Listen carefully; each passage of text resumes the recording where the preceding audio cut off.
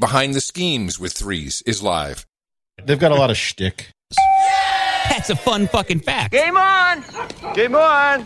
This program contains mature subject matter, including maladjusted youth, masochistic hillbillies, and the excitement of The Price is Right. It may be deemed inappropriate for our younger viewers. Viewer discretion advised.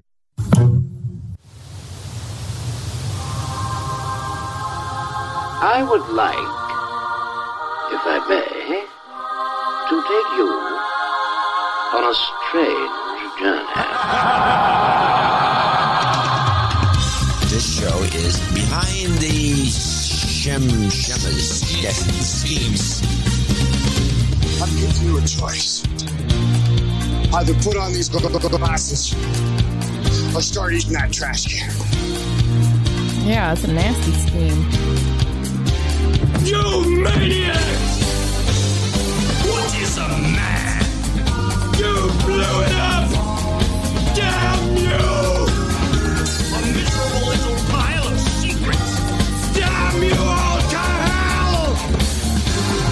What is BTS?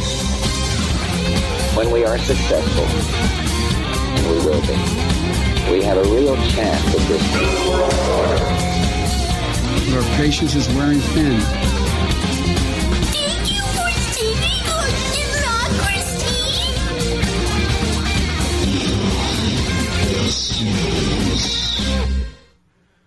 Of course it hurts. Of course it's fire. Of course it's pain. Of course it's that's hot. Gosh, just shut up. I can handle it. I know what I'm doing. Oh, God, that hurts. Oh, God, I'm so tired. Oh, God, I didn't want to lose her. Oh, God, I didn't want to have that pain. Oh, God, no. God, you love me so much, don't you? Yes. Oh, God, thank you for what you're making me. You're welcome. Oh, God. I see an opportunity. Yeah, so do I. Oh, God, I see a beautiful wife. Yeah. I never dreamed of her. A lot of things you never dreamed of, son. Lots of things you never dreamed of. Oh, you think I can marry her? She's very, very polished. You better get more polished, son. Hey, God! The little children, I hold my arms. Oh, it's sweetest thing in the whole world. Oh, I'm so honored to be their daddy. Yeah. Now, you remember who owns them. Make sure they serve me. That's why I gave them to you, son. Oh, God. I see a pulpit. God says, Not done working on you, son. You think I stand here before you tonight sorry that I yielded to God? You think I stand here tonight with these my trusted men sorry that I yielded? You think I'm regretting that I yielded to God? You think I'm sorry when I see this crowd here tonight? No. Oh, God, keep polishing. Keep polishing. All of the things you never dreamed of. It's episode 107 of Behind the Schemes for July 17th, 2022. And fueled entirely by willpower, I'm Booberry Black Knight of the Mothman. And all the way from way the heck over here on the Brev Coast, where I wish Providence would clear some of this smoke out of the air, my name is Lavish. And joining us is a super special guest star today. We have Midnight Mike of the Our Big Dumb Mouth podcast joining us today. Hey guys, thanks for having me. How's it going, Mike? Doing okay. You know, it's a rainy Sunday, so I'm sitting around messing around on the computer, messing with audio and doing a bunch of stuff. And hey, I'm here with you on your podcast, so thanks for having me. How are your chickens faring? They're drenched, they're wet, and probably pretty frustrated because it was supposed to be a nice day, and they can't be out there picking through the yard. We have free range chickens, whatever that means, but they're not caged up. They can roam around and do whatever they want. And pretty much they hang out underneath the bird feeders, trying to convince the birds and squirrels to give them bird feed. And when they don't get it, they'll come up on our deck and protest, asking for us to come out to give them more bird seed. So it's just very complicated over here, and a lot of animals, a lot of personalities, and I'm just trying to negotiate it all. It's a lot. It's like the game of coops or something. We got our chickens are roaming around here. I got a scared dog down here with me because there's thunder. I got a cat upstairs that goes crazy and attacks people, and we have a stray cat outside that's killing our moles. That we want the moles killed, so the cat's out there taking care of that. We have a severe hawk problem. A lot of hawks around here, and then there's coyotes coming in our property. And so every now and again, I got to run out at 4 a.m. in the morning with my shotgun to scare off coyotes or possums from them trying to break into the chicken coop. It's a lot to work. It's a lot to manage. Is that like firing 2 blasts into the air, sort of running out with a shotgun? I haven't had a chance to fire 2 blasts into the air, as our president has suggested many a time, in order to ward off. I think he gave that advice to ward off burglars. He didn't even anticipate a raccoon or possum problem. And then, like, shooting them in the knee, too, or something crazy. Yeah, he wants you to wound somebody mortally so you can torment them while you stand over them. And taunt them as they die. Yes. Sounds like quite the zoo. It's crazy, but it's life. And now my wife wants to get baby goats. And so we'll probably have baby goats soon. Oh, no. See, goats kind of freak me out. Sheep, too. It's the eyes. It's all about the eyes. The rectangular eyes. Yeah. These are pygmy goats, I think is the politically correct way to say it. And they're cute. They're small. And in addition to all the animal problems that we have around here, we have a poison ivy problem that is just horrendous. For whatever reason, I think that the past few years, it's just gotten way worse around here. And so we're getting goats to take care of the poison ivy problem. They love it. They love to eat it. They got to have it. And so we're buying goats to take care of that problem for us. Delicious. Yeah. Well, you know what buying goats means. Goat milk. Listen to Behind the Schemes if you want me, Dan Gehring, to slaughter a goat. I do make a lot of goat sacrifices. The goat blood will flow, and things will become very, very Satan-y. Yes, we have sacrificed a goat or two on this show. We have to admit, for posterity. Well, I mean, I would like for them to at least take care of our poison ivy problem first, and then after that, we'll talk. Yeah. When it comes to sacrifice. We can get some barbacoa going. Can I ask you about a specific ISO here? I'll blow a goat. Don't judge me. What do you mean when you say, I'll blow a goat, don't judge me? What episodes are from, I need to know what episode that's from, what year, was I drinking, and was there a goat nearby? I do keep an archive of all of the screenshots of podcasts I listen to. That's how I know to go back and find clips that I want. Okay. So I got it somewhere. It's got to be like the 360 to 400 range. Well, at that point in time, during that era of the show, because currently, for anybody listening, OBDM, Our Big Dumb Mouth, is up to episode 1018, 19. So you're talking about 300 or 400s. At that point in time, we were covering a lot of Barn Boy news.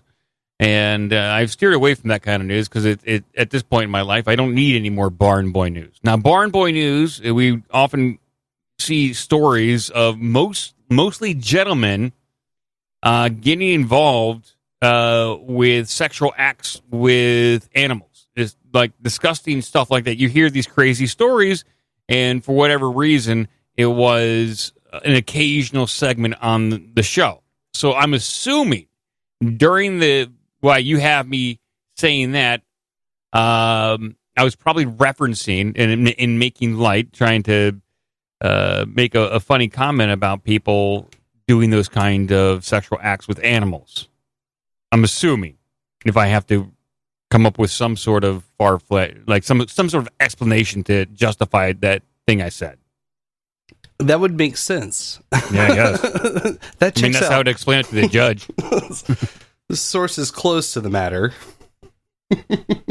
Yeah. Well, sweet. We like to kick our episodes off with a tarot card draw. We do a single tarot card. You have to excuse us. We got our GIMP tied up back in the green room, and that's our boost. He's hooked up to the Boostagram machine. So anytime somebody sends us a boost, we send a little something to the GIMP. The GIMP gets it, not you guys? Oh, the GIMP is getting something, all right. Yeah. We would be greedy if we were to do that to him. Okay. We also, let's do the tarot card, and then we'll talk a little more about what's going down for today. From the Line Strider Tarot deck, we have drawn the Five of Wands for today, which just came up fairly recently, within maybe the past month. Although I believe it was reversed that time. Mike, what's your general take on tarot? What do you think about it? I think that if you have an outlook that it works, it will work. It depends on what kind of energy you put into it. I think the same with astrology. I think that there is something to that. I think there is something with setting your intention on something, putting your focus on it, and what you see in it and what you make of it is half the battle there. And if you don't believe, it's kind of like if you're already going into a situation thinking bad about something, you're going to see all the faults, you're going to see all the problems, and you're not going to be you're not going to be as open to the situation, and you're going to close yourself off. So when it comes to tarot, I like it. I like the idea of it, and that it is pulling something out of maybe your higher self, giving you some sort of insight into yourself that you wouldn't otherwise consider. So I lean towards, I like it. It's I don't think it's not. It was Spencer, I believe, that's like, you can't draw a tarot card and look for this answer that's going to tell you that you're going to be winning some lottery ticket. It's not like a get out of your situation for free tool. It's really just like an avenue for self-reflection. Well, same as therapy. Like, you don't go to therapy just once and then you're like, all my personal problems are solved. I don't ever got to go back to therapy again. Or if you go into therapy with a negative outlook, like this person is not going to be able to help me with my personal problems, then you're not going to get much out of it. But if you're open to it and you're willing to consider what the card means and how that maybe reflects your life or what you're going through at that point in time, then you might be able to get something out of it. Maybe able to consider something you wouldn't have otherwise done so. Or even manifest it for yourself if you... Sure. It was in me all along. I just needed the right arbitrary push. Yeah. Predictive programming for the self. And how synchronistic that you were talking about all of your animal politics and conflicts. And this card, the Five of Wands, shows two foxes going at it in maw to maw. So what does that mean? That means, well, let me hit you with some keywords to frame this. We have conflict, hostility, fight for dominance, fight for work, tension, and quarrel. Well, in my house, that's definitely going on with the animals, and there's definitely a fight for dominance in the animal kingdom here. There's no doubt about that. Human wise, no. There's no quarrel like that. Maybe since you pulled the card, wouldn't that be more applicable to you? Oh yeah, potentially. I didn't pull that card. You pulled the card. It's we finished loading out of this festival at 5:30 this morning. Got to bed probably 6:30. Turned around, woke up at 9 to pack 2 trucks, drive here, and get ready for a motherfucking live show. So there's a little bit of conflict. Who'd you load out? Was that the Hailstorm Band? Oh man, it's all sorts of them. I have a little segment kind of prepared for it. Oh, okay. So we'll definitely be circling back on that. I even got an interview.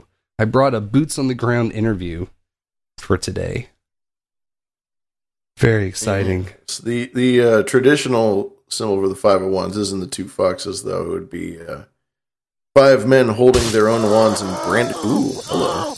Speaking of which, 5 men holding all their wands and brandishing them up in the air. So you can take that how you will. It's like the long staves, right? Yeah. The wands usually are shown as like staves or literal sticks.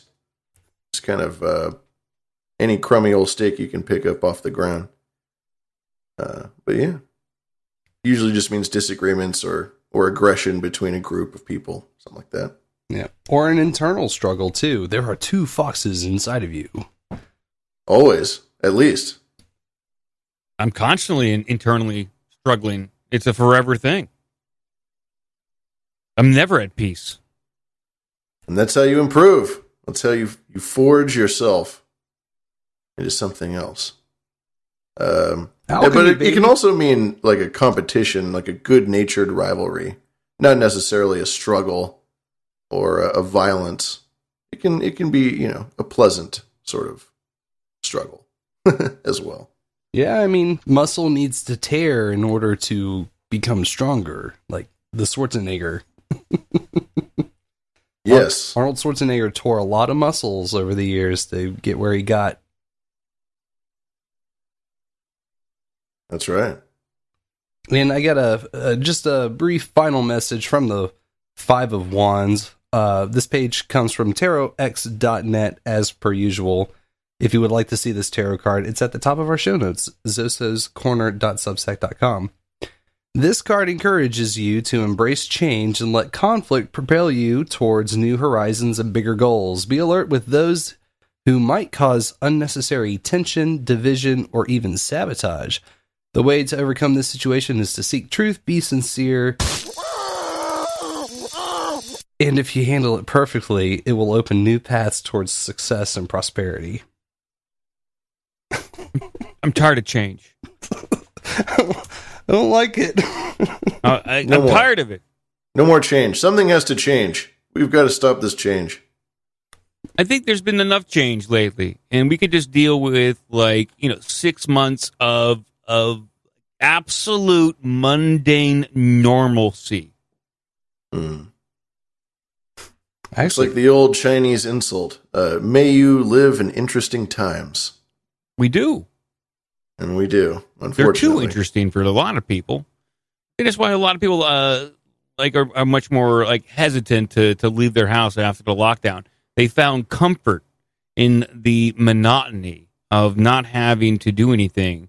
They actually found the comfort of being in a prison and that daily routine. And I'm not immune to it. I mean, I live out, outside the city. I rarely leave my house or property, maybe, a few times a week, and just to go down to the park to walk my dog, but to go actually into civilization with like a city, I don't do that very much. So I'm a shut-in. I'm pretty much a hermit at this point. I think a lot of people are. I think you're right. I think that leads to the fact that a lot of people aren't working, and people are just kind of burnt out. But I view it like I've been out enough. I went out a bunch in my early 20s. I was out probably, you take one midnight mic, it probably equates to 4 to 5 other people going out, because I was playing in bands. I was gallivanting, if you will, at all hours of the night, drinking God knows what. From God knows how long. I don't know. And so I did my time. I did my tour. I was out there. I was mixing it up, getting things done, and I had enough. And thank God I live out here. If I don't want to gallivant anymore. I'm tired of all the gallivanting. True that. No more gallivanting. And there's nothing I can do about it. I don't like it at all. Is it weird to play clips of yourself back to you? I can stop. No, you can do it. It's your show. You can do whatever you want on your show. It's up to me to deal with it or leave. Savage. Pragmatic. The glass has water.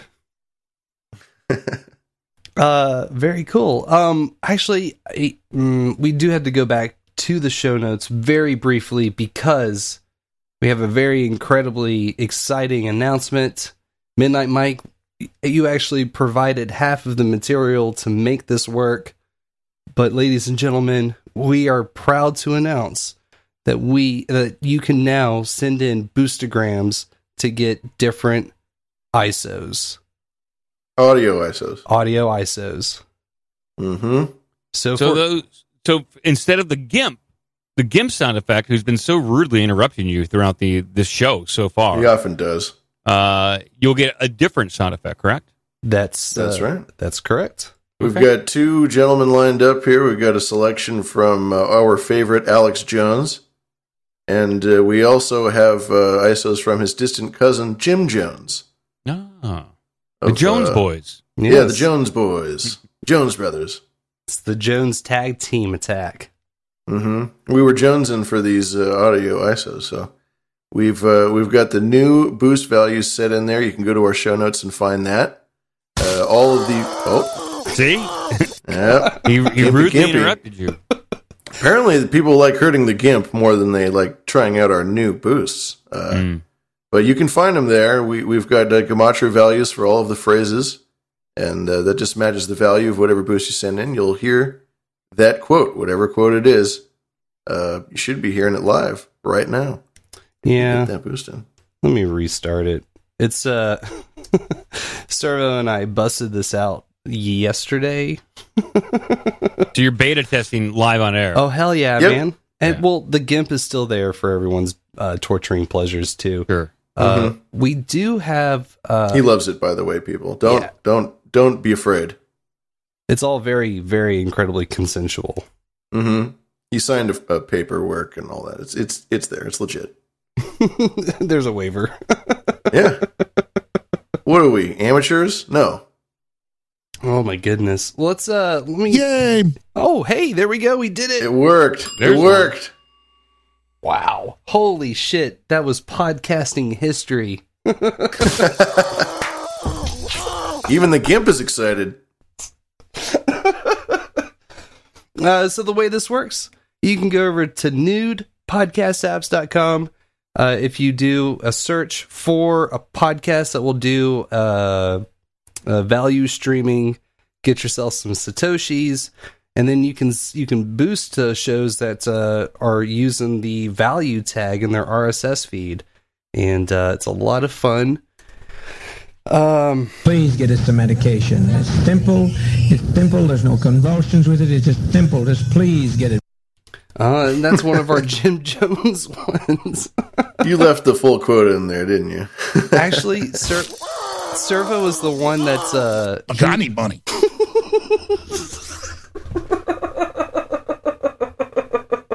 You don't think this is going to get out of control at all? I love it. It will. It's total chaos. This is a moment where the actual deployment of a soundboard has been turned over to the producers. Mm-hmm. And yeah, this is where I would disagree with you. Like, if I was to run your show, I would say, okay, this is great for 5 minutes, but it's going to get out of control. Yeah, well, good luck. This is, explaining that to Blueberry. You guys have to deal with it. I don't. So, yeah, yes, comrade. The other half of it too is that in the chat room, it will display different. Are you familiar with Gematria, Mike? No. So Gematria is taking letters in a word and assigning them a numerical value. But then you go through and you tally all of these numbers up, and it gets you this this value, this numerical value. And the more and more that you follow these threads through of words that have the same numerical value, you find that a lot of times the themes match up. So like a lot of COVID-19 shit, the gematria values for certain words will match. I can't think of any specifically, but what we did is we took a lot of conspiracy related phrases, punched them into a gematria calculator, got a numerical value and then went through a list of other words or phrases that share that same value, and then set it up so that the chat bot will display one of 4 to 5 different secret messages as you're boosting. And it's we went through and did like a story time with emojis. So there's a little image that kind of scrolls by. It's like a super chat, but for IRC. That's cool. Yeah, it's a lot of fun. And Servo, it seems like that I keep getting that error again. It keeps crashing for the IRC cacophony. That's the name of the Boostergram multi-sound Python script that Servo wrote. IRC cacophony. It's on GitHub if anybody's interested. We do have a couple of boosts I want to get through here and say thank you to. One was from, we actually had 2 from the Mere Mortals podcast, 666 through Fountain. Please get us the medication. It's simple. There's no convulsions with it. It's just simple. Just please get it. He said, Tenacious D would be awesome to see live. I've been on a kick rediscovering them the last couple of days. And then he sent in another 22,222 sats that said,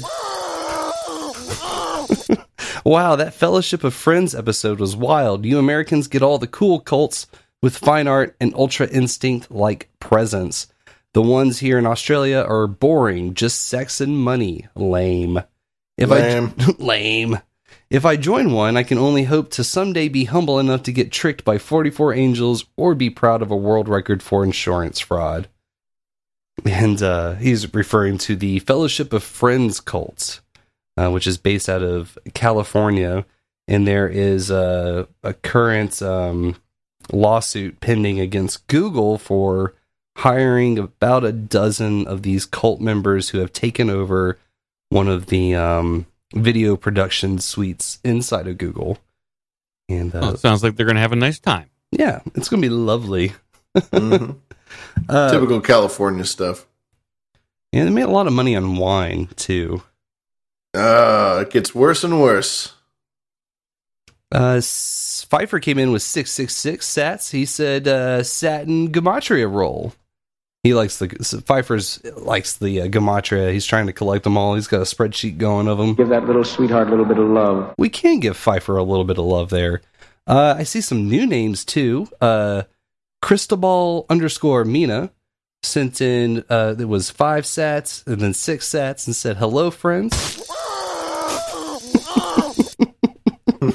Well, hello to you too.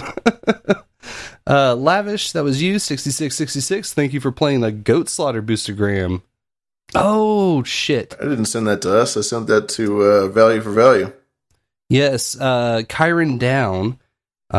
He did an episode. He has a show called Value for Value where he goes through and examines how various podcasts that hover around no agenda, how they approach the value for value model. And he did a 24-minute rundown on this show. He's done dives into bowl after bowl and no agenda, of course. It was a fun time.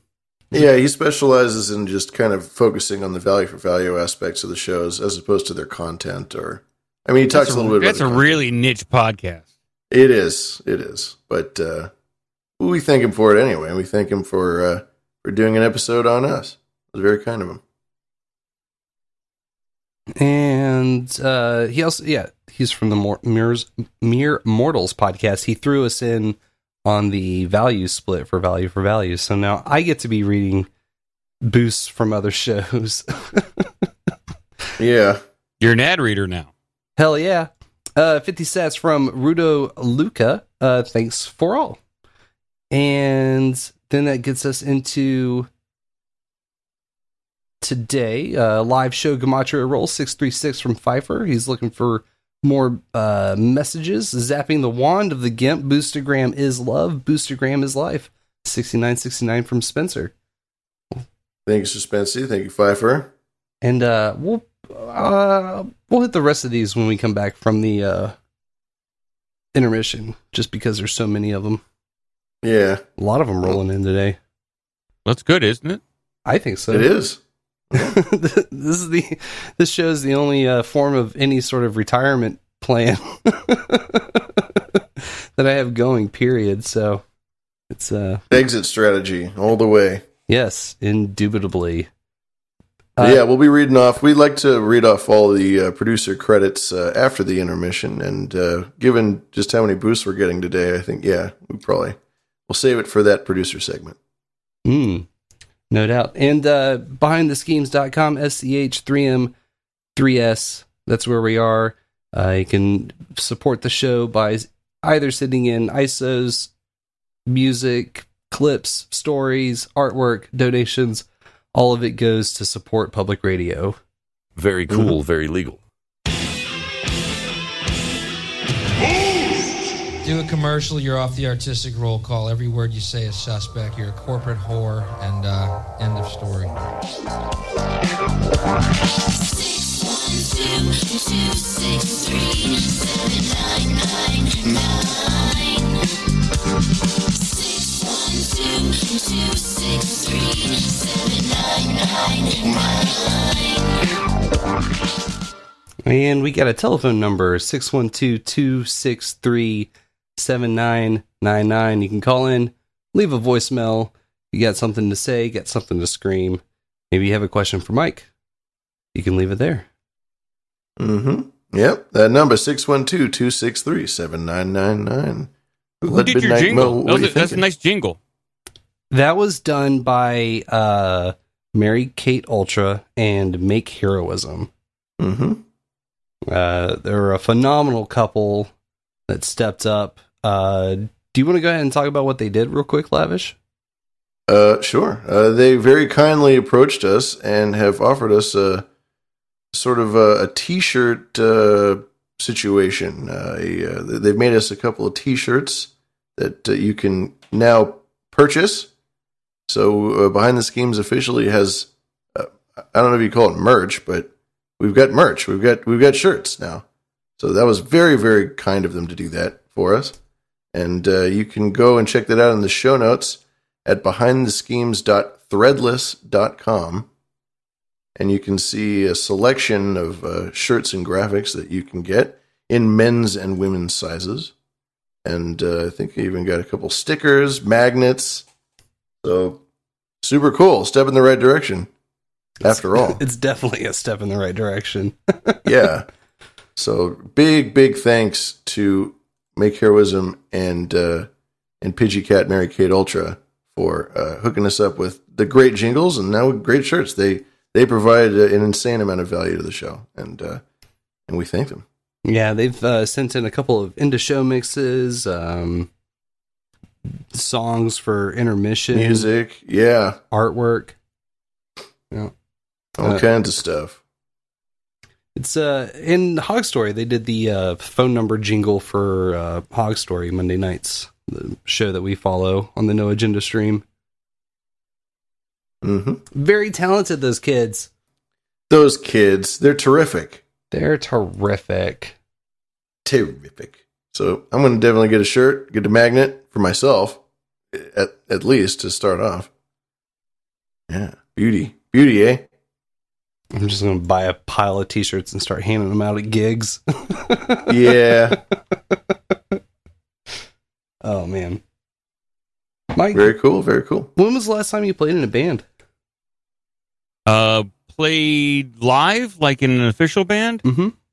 I mean, I still write music with my wife every now and again, but it's more of like a side project thing. So the last time I officially played out in a band was 2017 in my Viking metal band called Battle Axe, where we sing about swords, dragons, and the Viking lifestyle. And we played 2017 November. That was the last time I did a live show. And it just kind of broke up after that. And I moved to Phoenix, and haven't played live since then. To be fair, the live music scene at 2020 on has been dead, and only this summer has it really been back So 2 or 3 of those years you can chuck away to COVID business. But I'm in a band, and I played last night, and I've played probably every weekend this summer. And it's crazy out there how much people want live music. Nuts. I tried to go see some live music about 2 months ago. One of my friends were playing down in Columbus. My wife and I were like, hey, let's go down and check them out. We haven't been to a local show in quite a while. And so we drove about 40 minutes to Columbus. And I was told up front that they check your vaccine status before they let you in. This is like 2 or 3 months ago. Okay. So awful. And I was like, you know what? I know the band.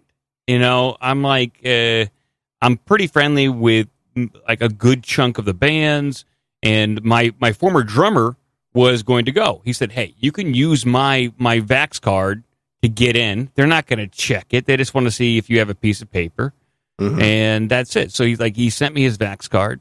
I have it on my phone. And I go up to the door guy. And he's like, hey, I need to see your license, and I need to see your Vax card. And I was like, okay, sure. So I show him my license, and then he sees the Vax card, which has a totally different name, and he looked perplexed. He's like, why does this Vax card not have your driver's license name on it? And I just looked at him and was like, come on, man. Come on, man. And he's like, I can't let you in, Wow. I can't let you in. So me and my wife left. I honestly, I should have said the classic Naked Gun line. Sometimes I go by my maiden name, and that may have let me in, but no, we got turned around and had to drive back home. And I anticipated it that it was going to be a problem. It turned out it was. This bar and the bar right across the street, the 2 major like underground bars where you want to play like in kind of like campus, like Ohio State campus, Columbus, where the rock scene is, the Space Bar and Ace of Cups, they both require a vaccine to see shows. And so I'm locked out from checking out local bands, and probably even if I wanted to play, I might not be allowed to. A good chunk of my former friends, I don't know, I haven't seen them. They're all vaccinated, and I doubt they would even want to play in a band with me at this point. The only guy that would, and who I was still doing things with, podcasting and writing music with and friendly with, was Spanky.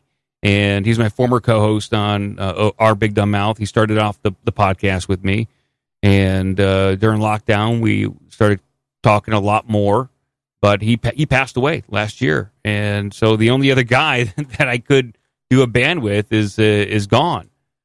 So I suppose my wife and I could put together a band, and we could play out maybe somewhere where there isn't a vaccine requirement. But we'll see. You need a fake Vax card, man. I shouldn't have to. Yeah, I know, but I shouldn't have to do that. And if it came down to it, I probably wouldn't at this point. I'd say, listen, I'm not vaccinated. Obviously, this shit doesn't work. You guys are still catching COVID. What's the point of checking my card to make sure that I'm going to catch COVID? Because that's the way it's going to. That's the way it seems now. And so you're checking to see if I have vaccine, to see if I have a higher likelihood of catching it. I don't get it at this point. Mm-hmm. I do miss playing live. But pretty much my time is consumed by working full time, doing IT, cybersecurity stuff, podcasting, which it does take a significant portion of my whatever free time I have left, and then helping my wife and dealing with things around our property. It's the gallivanting angle. You're not gallivanting anymore, so you don't need to bullshit and have less gallivanting, more gardening. And yeah. My wife does like 85% of it. I just do some heavy lifting here and there and help her out with some projects. And I'm basically her camera person for her show half the time. So she's got her own YouTube channel, which has dwarfed my podcast in the span of a year. So she has managed to accomplish in 1 year, what I strive to achieve in 16. So good for her. If I could just be a camera person for her, so be it. Power of video. Maybe it's one of those things where you collected so much just knowledge and information over the years and the technical know-how that through the sheer force of osmosis, it was transplanted into her, and then just something clicked and the spell erupted. No, I did everything wrong with podcasting. Okay. I did everything you could possibly do wrong with YouTube and podcasting. I made every mistake that a creator and a host could do. While I accumulated a lot of technical knowledge, I know how to edit. I can create good audio. Myself and Joe, my co-host in Our Big Dumb Mouth, we both went to school for video editing and graphics, so the stuff we produced looks good. That's not enough to take your show to the next level. I made critical mistakes in the content and presentation. My wife is very focused on what she does with her channel. She talks about gardening. She talks about homesteading. And it's more of like a blog and how to garden, some of the problems that come up with trying to deal with your own property. And to be honest, she's very attractive. That helps out on YouTube. I'm not. I'm classified more as a goblin. And people don't want to look at goblins. They want to look at hot women who garden. They don't want to look at goblin podcasters who make fun of everything. Look at that face. Yeah. And teach very valuable lessons. I mean, everybody's trying to garden now. It's a hot topic. There's no doubt about that. And she's not dumb. She knows sex sells. So her thumbnails, you see a little skin. You see she's not overtly sexy in them. She's not like doing some stuff overtly sexual, but she's showing like a naked back. It's crazy the amount of shit that gets thrown her way, like, because she shows her naked back. It's just like it's stuff, the same thing you'd see like at a pool or any beach, and she gets hit with so much like hate from, I guess, the Christian gardeners out there. I guess the conservative gardening pool. I guess there's a conservative gardening guild who don't like attractive ladies gardening, and so she how very unchristian. We must end this right away. The world doesn't need that. He gets a lot of hate. So here's my tips for you guys, since you guys are kind of starting off podcasting, and maybe you'll start up a channel or something like that. Where I went wrong with podcasting and YouTube initially was not being focused on my content. This is more applicable to YouTube. So if you start a channel, you want it to be very niche about one thing, and you hammer that home. And so if you're just going to talk about UFOs, just talk about UFOs and paranormal. Don't deviate away and start doing other things, and don't joke. Don't make light of anything until you damn well know that you're funny. Because if you are trying to gain an audience and they don't understand your personality or your sense of humor, they are going to take it the wrong way and be turned off. Same with podcasting to a certain degree. Podcasting is longer form, but they most likely, the people who stumble across it, are searching for a particular topic, and they want that topic presented to them pretty much in a serious way. Now, if you're trying to find a comedy podcast, that's obviously different. But since we talk about a good number of paranormal topics, people like that a little bit more serious. And Our Big Dumb Mouth is more of a personality-driven show where it is the hosts who are dominating the content, and the stories we talk about is just kind of they're launching pads to showcase our humor, our interaction, and joking. And so by me focusing on a personality-driven model and talking about anything and everything, I crippled the podcast pretty much 12 years ago by refusing to change what I do. So I have myself to blame. So the bottom line is focus. You know, we had a, well, and the RSS feed is still valid, so it still exists. We just haven't done an episode in a long while, but we were doing kind of like a podcast review in this REVUE type of show, and just would collect a bunch of clips from various shows and use that to kind of spark conversation and whatnot. But there was an episode that two of the shows that I brought were Bandrew Says and OBDM. And it was right around the time when y'all were getting the content warning strikes from, you know, episodes a year old at that point, talking about, I think it was Antarctica, Nazis escaping to Antarctica and something to do with Epstein. Yeah. I mean, so we had episodes out. So Joe and I have been doing the show together since 2013. And Joe appeared on the show. I started the podcast in like 2006. Joe would call in every now and again throughout those years. But when Joe joined the show got a lot more focused, and in my opinion, got a lot better because we started to talk about the world a lot more. We started to talk about conspiracies a lot more, which is something I would do on the previous show, but I couldn't dive into as much because of the co-hosts and it's just the nature of the show. It was more of roasting each other, and it wasn't as focused. But we started to focus in on a lot more of these weirder things that were going on, and especially Antarctica, and a lot of the head of states that would travel down there, and then Pizzagate kind of started to happen. A lot of these rumors about the ruling elite and what they may be involved in. And we had the audacity to suggest that the people who rule this world probably have a lot of money, and that they probably also have a need for certain type of excitement that is outside the bounds of legality. And so we're speculating that these people who travel down there probably aren't the best of people, and they like to indulge in illegal activity.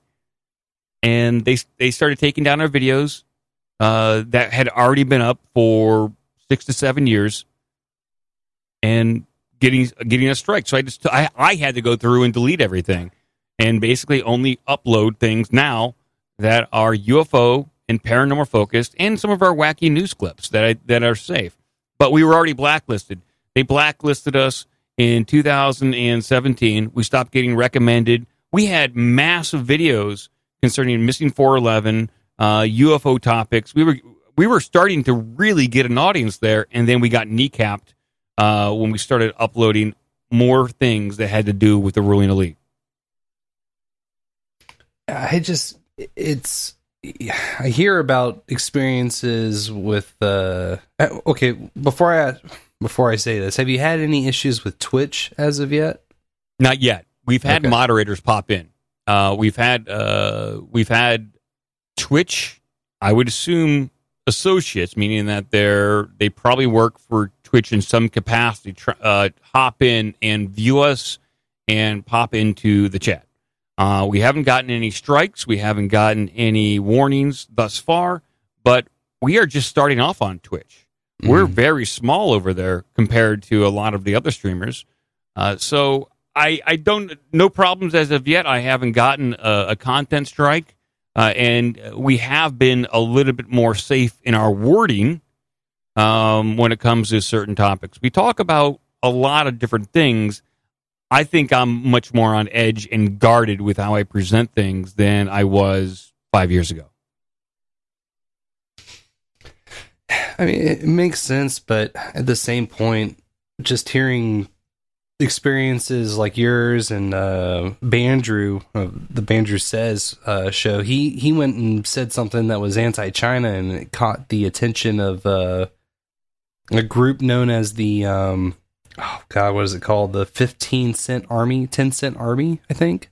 10 Cent Army. Yeah. And it's a group of Chinese state trolls, essentially, where they'll, go and like carpet bomb someone's post or video with comments and just yeah, they got a building full of shills, literally, working for them. Yeah, so that group he thinks. He didn't have a ton of evidence. There was a couple of things that lent to this hypothesis of his, but I believe it. I mean, but our show is not like we don't harp on anything too much, and we throw it in enough goofiness that it's really hard to take it serious. Honestly, the show is much more about having fun with the darker topics and trying to make light of everything. And we just got a review the other day, like on iTunes, saying, "Oh my God, I can't believe these guys are making fun of Alex Jones. How dare they? How dare they make fun of Alex Jones?" It's like, listen to the show for 3 episodes. You'll realize that we make fun of everything, including ourselves. I mean, I have no business hosting and reading articles on the show. I can barely read. I probably have some form of dyslexia. I have no business being a co-host or even a host of the show, but that's it. I'm doing it. And so that's just the way it is. And if people don't understand that, yeah, we do mock Alex Jones at times. We're not calling him evil. We're not calling him wrong. We mock him in the same way that we mock our friends, and we use Alex Jones clips the same way we use Sam Tripoli clips. Is that we like them. I love Sam. I would consider him like almost a friend. He's like one of the only guys that I talk to on a regular basis. And so I use Sam clips because I love him. I use Alex Jones clips because I think he's a brilliant broadcaster. And if we use things out of context, well, we do it on purpose to elicit a chuckle, a laugh. And you know what? Alex Jones has been right about a lot of things in the past. And if we can't make light of some of these darker topics or make light of of these broadcasters that they'll hold dear, then don't idolize them. Your idols they'll only disappoint you. Surely. I mean, you gotta, who in their right mind doesn't want to poke fun of Alex Jones, at least a little bit? I mean, he's hilarious without trying to be a lot of the time. And that's what makes it great. Like, Alex Jones, in my opinion, is at his worst when he's on other people's shows. He is trying to be who he naturally is on his own show. And oftentimes people will recommend clips for us to play where Alex Jones is on somebody else's podcast. It's like, oh, you got to check out Alex Jones getting drunk over here. He's saying wacky things over on this guy's podcast. Like, I don't want it. That's Alex Jones out of his natural habitat. I don't want that. I want to see the animal in its natural habitat. I don't want to see it in a zoo where it's like put there on stage to perform. No. Alex Jones is great and perfect on his own show. Just the way the demiurge intended. Yes. Funny enough, I don't have many AJ clips, but the one that I really like came from the what the hell is that dude's name? Adam Curry was on it. He just moved to Michael Malice. Malice. He's the anarchist. Yeah. I'm this card in the tarot deck that is conspiracy. I thought that one was pretty fun. Couldn't pass by it. Dude, this is my favorite one over here. Land of the free, home of the brave, state police nationwide. Pull you over, put your wife on the hood, put a glove on, and just start ramming. Dude, that's classic Alex Jones from 2013 on his own show, not trying to perform for somebody in the room. He's just performing for the camera, that's great. I like that. Mm. Well, that comments about not meeting your heroes, it sparked an experience that I had over the weekend. I spent from Wednesday until about 10 o'clock this morning, 10:30, in Caddo, Wisconsin for Rockfest, which was a 4-day festival. And it was pretty cool. We had a ton of fucking bands come through. And if anybody wants to see pictures, I've got a mega folder that I threw together. I'll drop that one in the chat so you can check out some of the backstage photos and show productions and front of house and whatnot. There was some neat stuff in there. But Mike, what do you think about Shinedown? What's your overall take on that band? I don't know a lot about them. Good. And to be honest, I know they're more aligned to the new metal genre of music. They came to popularity in the early 2000s, and they've had some bigger songs. So I don't know a lot about them. I probably would be a lot harsher on them 15 to 20 years ago than I am now. Like, I respect anybody who's managed to squeak out a living and a career out of playing live. Like, that is respectable to me, no matter how awful the music. If they can put up with the lifestyle and manage to get at some songs on the radio, it is a monumental feat. And to have draw people follow you and have an audience and all that. That's tough. It is extremely tough. I got friends that are still out there touring, and they've been doing it for 15 years, and they can draw 200 people at a club at any given city, but that's after 15 years of touring, and those guys are fucking road warriors. Mm-hmm. So to be at the level of Shinedown, and I know they've had some. I bet if you played one of the songs, I would recognize it. So I don't have any positive or ill will towards them. They were by far the A, douchiest crew and B, douchiest band of the entire weekend. I'll take your word for it. Dick holes, and I will explain that to you. But first, here's some highlights from bands that were there. Disturbed headlined the first night. Evanescence was the headliner for the second night. And Shinedown wrapped up the concert. Other opening bands was newly reunited Mudvayne. That was a big one. That's a big reunion. Yeah, I knew very little about the band, but it was a cool show. They went out and they hit it hard. I'm definitely good. I'm intrigued. They definitely have a nice little fan base. I'm looking at Shinedown right now. I'm looking at their pictures. Yeah, they look like douchebags. I'm sorry, but Lamb of God, which I cannot, as much as I would like to, I cannot get into Lamb of God. They got some hardcore fans. My little brother, Clown Baby, he loves Lamb of God. Yeah. I get the I totally dig the respect. And even Randy Blythe, he dedicated a song to Dave Brockie of Gwar.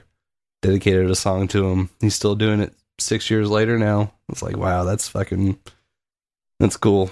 Some of the other smaller bands, we had the Pretty Reckless, Theory of a Dead Man, Skillet. They put Skillet on the tiny stage at the top of the hill. It was kind of weird. See, even Theory of the Dead Man, they draw. Like they had some hits in the early 2000s. I guess they're kind of new metalish, but they draw. Like if they played Columbus, they would draw. Mm. I think Columbus, Ohio, for whatever reason, is a big new metal market. Interesting. I don't want it to be that way, but it is. We got Rock on the Range here, which is a huge kind of like new metal kind of festival. There was this other dude by the name of Jelly Roll. Not familiar with this guy, but as far as total audience interaction and reaction, this guy, he took the cake. Really? Yeah, he's like a country rock rapper. Mm. That's what the people want. And I think he might be like a TikToker sort of, maybe SoundCloud. He looks like he ate Post Malone. And if you look up Jelly Roll singer, he looks like a Jelly Roll, is what you're saying? Yeah, but he looks like Post Malone too. So, Jelly Roll is kind of a lewd, old timey term. Oh, what do you mean? Jelly Roll in the old classic rock circles used to mean lady parts. Oh, and you see that. In fact, I think Van Morrison has a song. I forget which one of it, but he references Jelly Roll, and yeah, it's kind of an old timey term. Tasty. Okay, yeah, you know what I'm saying. Was Jelly Roll a douchebag? Jelly Roll was really cool. He had a guitar player that had to be 17. I mean, he was a kid, but he seemed really, really chill. He was hanging out watching Mudvayne on one of the patio green room lawn chairs that was out backstage. And he's like, yeah, I'd sit here and fucking smoke weed and watch Mudvayne. Hell yeah. Warrant was there. Hatebreed was there. Warrant. Obviously not with Janie Lane. Correct. I don't remember this gentleman's name. He does a pretty good job. I just saw them fucking 2.5 weeks ago. They were at another festival that we were working. And so when I was living in Phoenix, my wife befriended a woman there who just so happened to be dating the new guitar player for Rat. And he was a young kid, 23, playing with the original singer of Rat and the original bass player. And so we went out to dinner with them, and I was talking, tech with him, talking about gear. And he's like, yeah, there's a bunch of us that will go down and play. There's like a club like in Scottsdale where all the old glam rock kind of hair metal bands would hang out, all the old players, and Warrant would come in there all the time and play. So it's like a lot of the Warrant guys and then the new singer. And they would just get up and jam together. And he said he would go out on tour with Warrant sometimes, go do a bunch of Rat shows, and then also sometimes fill in for, I forget the guitar player's name for Megadeth, but he'd go out and tour with him. Oh, so there's like Dave Mustaine or no, the other one. Okay. I forget his name off the top of my head, but there's like this Phoenix, like Arizona scene of metal guys, and he was part of it. And I was like, wow, Warrant is still playing? He's like, oh yeah, they play all over, and got a new singer, and they sound great. Mm-hmm. I would concur. And they sound good? Yeah, especially with the venue that they were playing at this past weekend. It was a lot tighter, so people were pushed up more on the stage, and there was a lot more people there. So they were definitely getting the audience participation that they were looking for. Did they play Heaven Isn't Too Far Away? Because that's the song that everyone sings. Yeah, they did that. I Saw Red, Down Boys, Uncle Tom's Cabin. Yeah. Cherry Pie, of course. Can't forget that one. Don't I have a Cherry Pie booth somewhere? Thought I had. I have to look. Firehouse was there. Firehouse, yes. Yeah. Don't treat me bad. I know Firehouse. Yes, of course. John 5. John 5 was there, and I didn't see heads or tails of him, period.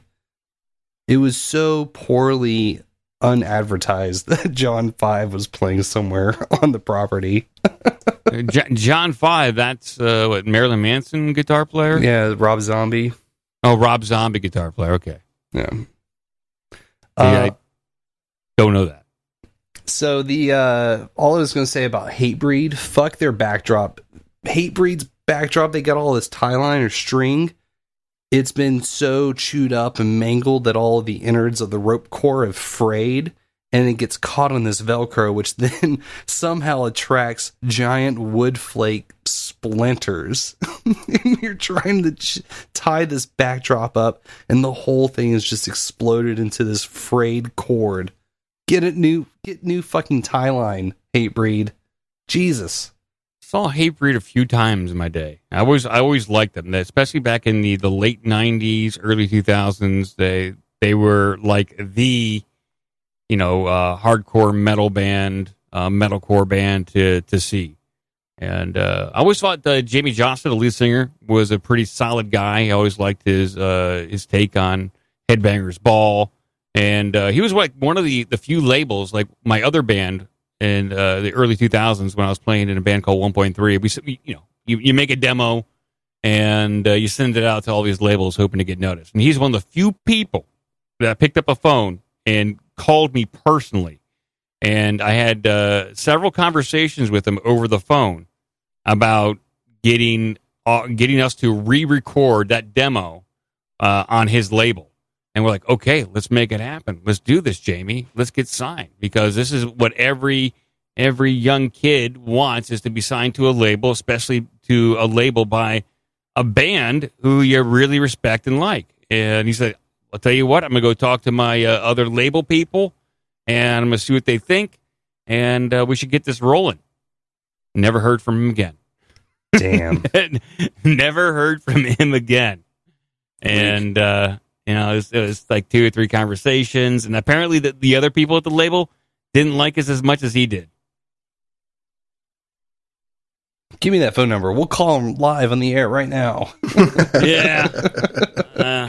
But it was one of those things where it was so close you could almost taste it. It was like we were probably, in my mind, 6 months away from re-recording it and going out on tour. And it's quite possible I'd probably be dead or still on tour. Those are the only 2 options because something like that would really define your life at that. And I'm the kind of guy that sticks with something until it breaks. I'm still doing the podcast after 16 years. So I really stick with something. And had I got signed, I probably would have stuck with it. Yeah, definitely feel that when I was touring consistently for about 8 years. The only reason I came home and started doing something different was because everything shut down. Got fired from my job. It's a rough life, man. The times that we would go out and play, I'm not built for it. There are people who are built for the road and that can take it and deal with the bad sleep and the bad food and that lifestyle. I could do it for a little bit, but it caught up with me. It did. I'm just not built for going out on the road like that. And so I was like, you know what? I can't do it anymore. And so my bass player, Scott, he joined another band, and I started the podcast. And so I started to focus on the podcast more, and he started to focus on his other band, and he's still touring.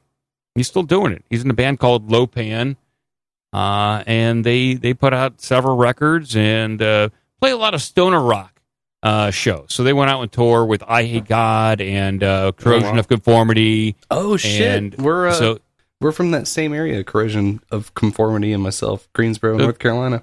Yeah, so they're really good friends with Corrosion of Conformity. They're really good friends with Crowbar. Mm-hmm. So that kind of scene, so they play in that scene. They always play with a band called Sasquatch and some of the old Caius guys. So the stoner rock scene. And when they come around, I see them, and I try to go out and see them every now and again. It's just kind of weird. I know. But yeah, it's kind of the same.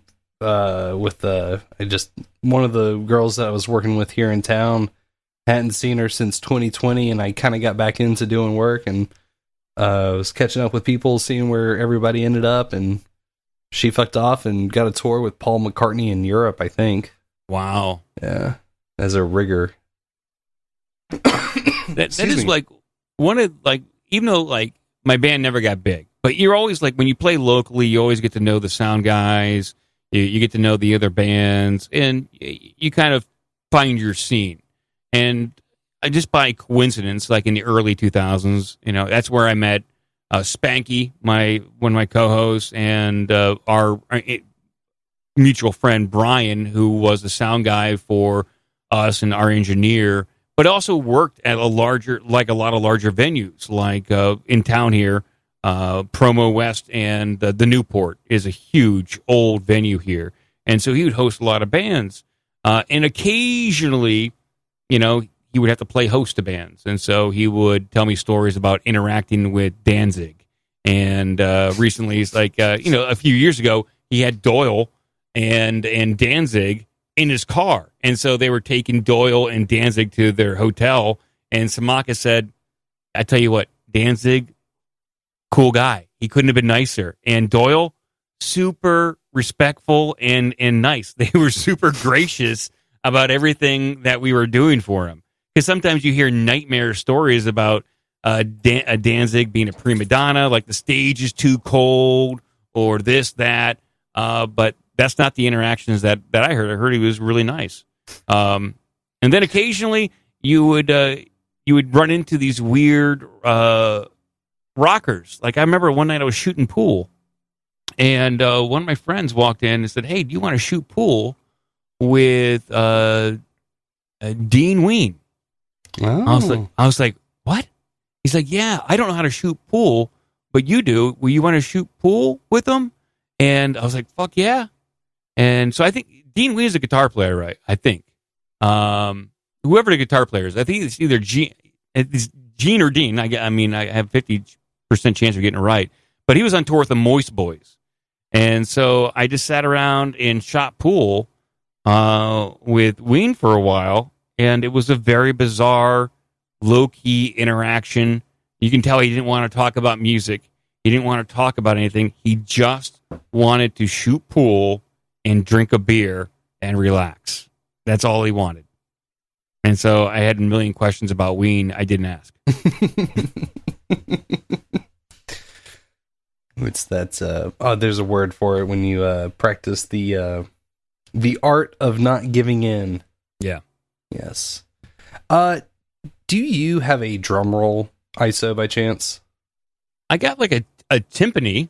I would like to announce first the coolest crew from Rockfest this past week. Then we'll announce the best band of the week, which, Mike, you probably are already aware of this. But let's go ahead and hit that crew. Hit me with the timpani, por favor. I got this.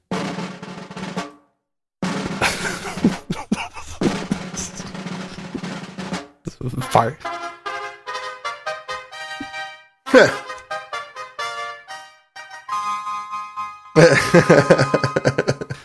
And they had half the band that day. The coolest crew by far was the Mudvayne crew. That's the type of group of guys I'm like, yeah, we could go out, we could have a good time, we could tear it up, we could really show this show who's boss. Dimmertech, cool guy, a little disorganized in the way his floor package of lighting fixtures was laid out. I'm of the mindset, if it's going on the ground, it's going to have like 3 inches of fucking E-tape around it, so it doesn't like splay in all sorts of weird directions as you're trying to coil these, 16 cables that have been taped together to make a loom. But the lighting designer was cool. Most of the other, like the deck guys, they were really cool. And yeah, I hope to run into them. And the best band, if we can have that roll again. I got another roll for you. Here we go. By far. Oh my. Rockfest 2022. The best band was Halestorm. Wow, Halestorm. Yep. Without a doubt. Those guys ripped it. They had great audience participation. Everything was snappy. There wasn't any backing tracks or anything that they were playing to. It was all them. Straight to guitar, straight to fucking bass, straight to drums. They sounded great. The set for the band, it's a very very much of a Kiss vibe with the big bombastic stairs that go up towards the drum kit with all the lights in them that are pixel maps so they can do different washes across the front of the stage and whatnot. And yeah, they look great. The lighting was a little stroby for my taste. I found that most of these bands, these metal bands, all they want to do is fucking strobe all of the moving lights at all times. Awful. It gets a little obnoxious. Awful. But Halestorm, I would that was out of everybody I saw this week. Disturbed was kind of meh. Lamb of God, meh. Halestorm is the one that I would buy tickets to go see him again. I'm totally unfamiliar with them. I will check them out. I have to be told that there's new music, else I wouldn't know.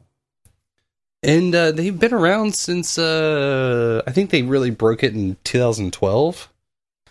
I'm not sure how many albums that they've had come out, but see how we're doing on timing. Ooh, I should wrap this up. Shinedown. Motherfuckers showed up an hour late for the load-in due to circumstances that they couldn't help. But as soon as they stepped off the bus, a couple of the dudes just had to flop their dicks straight onto the stage floor, and it was just a fucking whole day of condescending, trying to get little man babies to consolidate their fucking cases directly off stage so that we could fit, I don't know, 6 other fucking bands on stage right with all their goddamn power distros and fucking cable. But you want to be pissy because, I need my piano box to come out because it's got to go for the loadout. We're the last band too. I mean, they were just very unpleasant. And it was not the whole crew, but the people that were... Are you judging the band by their crew? I haven't even got to the fucking band yet. As far as that band is fucking concerned, they already, just based off of some conversations I was having with the stage manager that was on our side, that was managing the actual venue, he had plenty of stories that they had the rock and roller attitude that we are the stars and everything's going to be about us. And, you got so many bands coming through with all this production, like, you kind of have to give a little, take a little, and all they wanted to do was take. And holy shit, Shinedown, it's like being stuck in a closet with a frat bro who's got a lot of cocaine, and he's like the one type of person that you don't want to be around when they're doing a lot of cocaine. And everything is just so... I was reading into them. He was actually picked out by Atlantic, and they groomed him from this other band, and then they kind of built Shinedown around him. Mm-hmm. And they gave him a lot of lessons in songwriting and shit like that. Mm-hmm. But a label creation. If I remember, he does have an okay voice. Like, I don't have anything against his voice. I didn't they get big off like a cover song? That's what I remember. Simple Man. Simple Man, yep. And okay. They did that other one, Staring Down the Barrel of a 45. Terrible singer. But after every song that they played felt like it was their encore, if that makes any sense. Every song had the big bombastic, it goes on for fucking 45 seconds. And immediately following the first song, lead singer bro says, "We can't hear you," and repeated it 3 fucking times. And then he said, maybe he had monitor problems. That's why he couldn't hear anything. So there's a general gripe, a genuine gripe. He was talking about the sound guy. Yeah. Like, I turn my shit up, sound guy. Yeah. Every bit of his choreography was...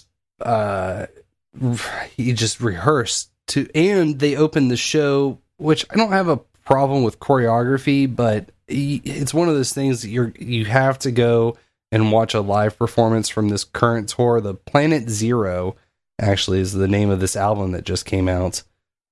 He did look somewhat panicked when he asked the crowd who here was aware that they had dropped a new album last week and got zero response from the audience. Never asked that question. Yeah. They're there to see Simple Man. Yeah. That's what they're there for. Yeah. And they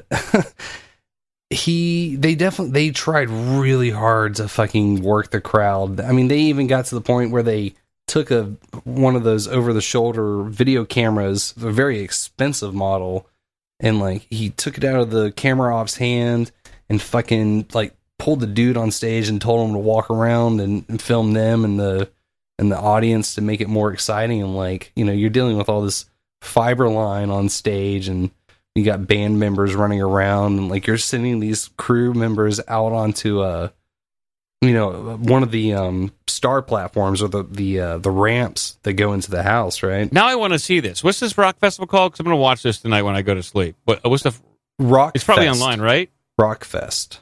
It's called Rock Fest. Okay. Yeah. Yep. That's simple. And what's the name? I forgot the name. What's the name of it? Rock Fest. He just said it was simple. It's awesome. Somebody got paid to come up with that name. What are we going to call this rock festival? Well, let's spend $50,000 and brainstorm the idea. It started like it's all farmland out there, and they just took this parcel and converted it into a fucking outdoor arena, or not arena, venue. They woodstocked it. Yeah. I gotta get back to my notes. There was so much. And then their whole intro to the video was, everything's going great. We're getting ready to conquer the world, and then boom, they spend 5 minutes playing this horror porn of COVID-19 with the gas mask, and it's the pandemic, and everything's on fire. Seriously? And people are dying. Oh yeah. What the fuck's that about, dude? And I was uploading fucking videos last night, so I did not record it, and honestly, fuck them. But and then 2021 in this video rolls up, and they're back on tour, and everybody's happy, and they're so excited to be doing what they're doing, even though just the year previously there was gas masks everywhere. There was. So the video was all about them. Mm-hmm. Their intro video was a narcissistic tribute to how they couldn't tour, and now they can be back out on tour, and people are happy again. Yes. Mm-hmm. Holy shit. Yeah, dude. And this was 5-6 minutes. My God. Yeah, man. Ego stroking. Not only are they talking about how they're, this newest album is number one on the billboards, but they take time to fucking talk about their number one hit from 10, 12 years ago. I haven't heard a band talk about all their number ones since, I don't even know when, ever. Jesus Christ. Now I want to find out more about this band, and now I'm going to find some interviews with them just so I can find ISOs. Oh, yeah. There you go.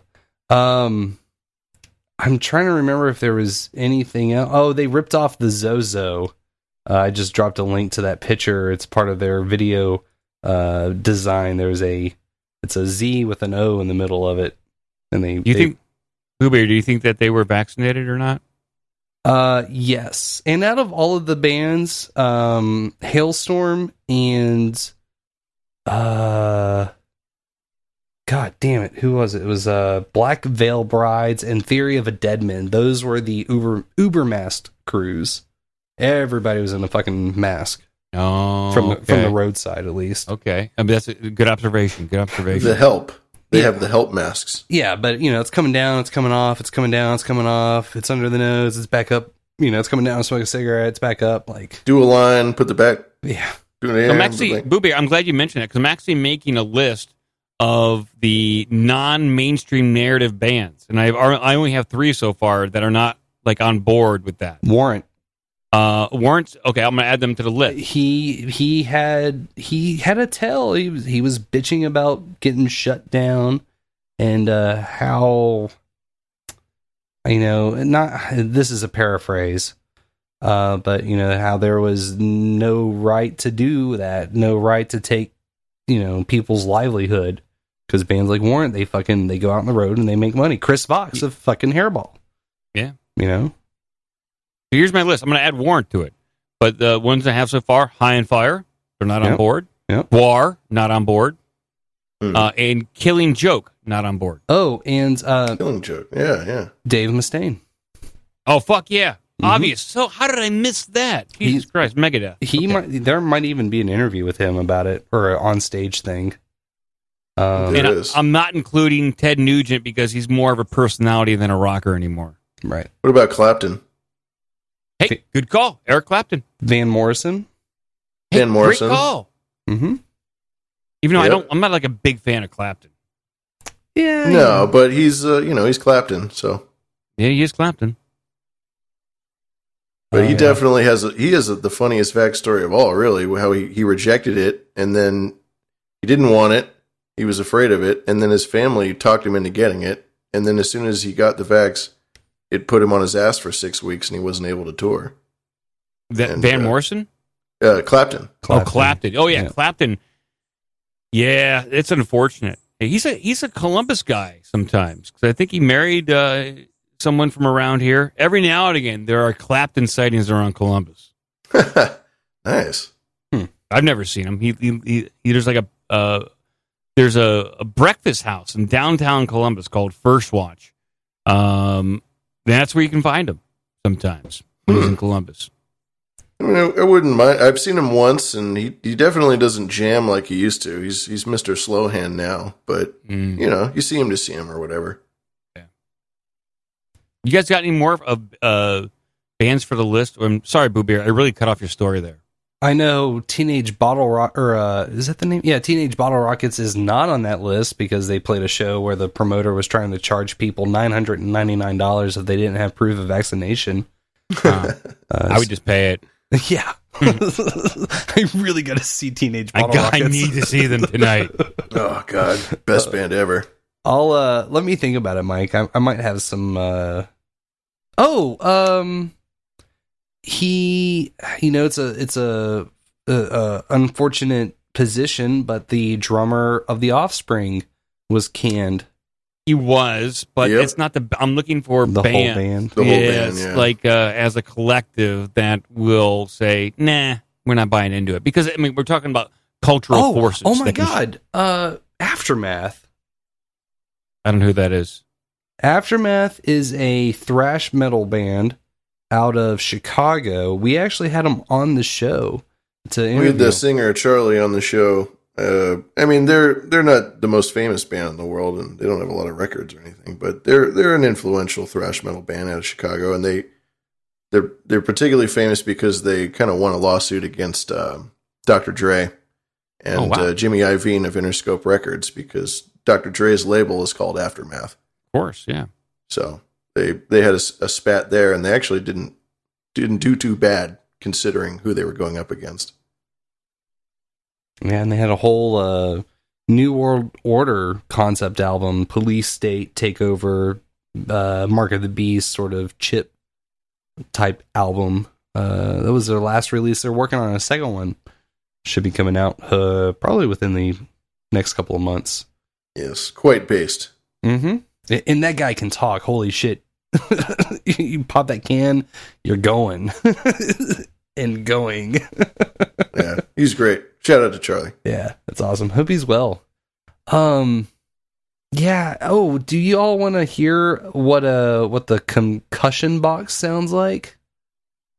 Well, I hate to cut you off here. I did say I'm going to have to put my chickens away, and that time is right now. So I'll be back in like 5 to 10 minutes. Sorry, guys, but my chickens are calling me. And so I'll be back as soon as I can, okay? We'll throw on intermission right now. Does that work for you guys? Yeah, let's go to intermission. That sounds like perfect time anyway. 11 minutes, and we'll be back, everybody. We're here with Midnight Mike of the Our Big Dumb Mouth podcast. Yeah. And Lavish made this intermission for your listening pleasure. Yeah, so send your complaints to lavishbehindtheschemes.com. Please. Do it. Do it.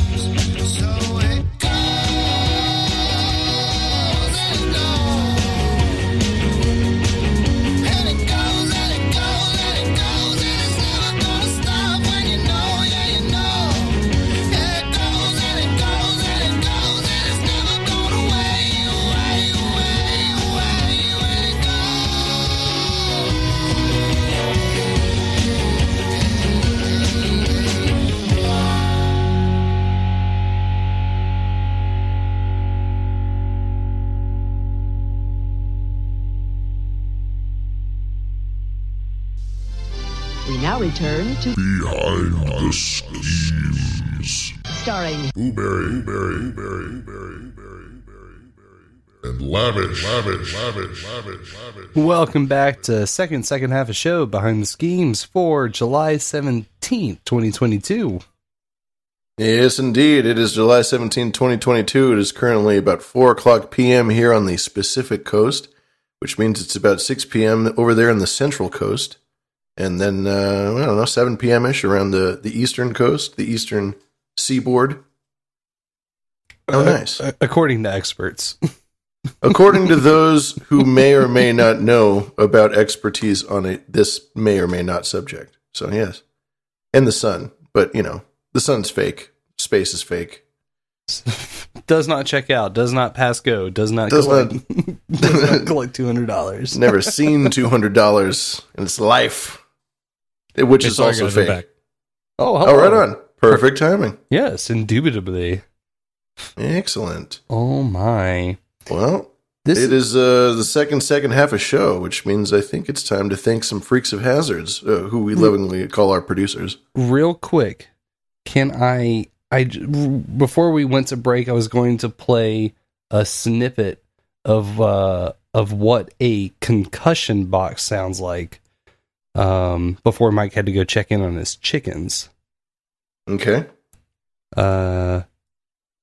Actually, let me get it queued up, and we'll hit it after the Freaks. Okay.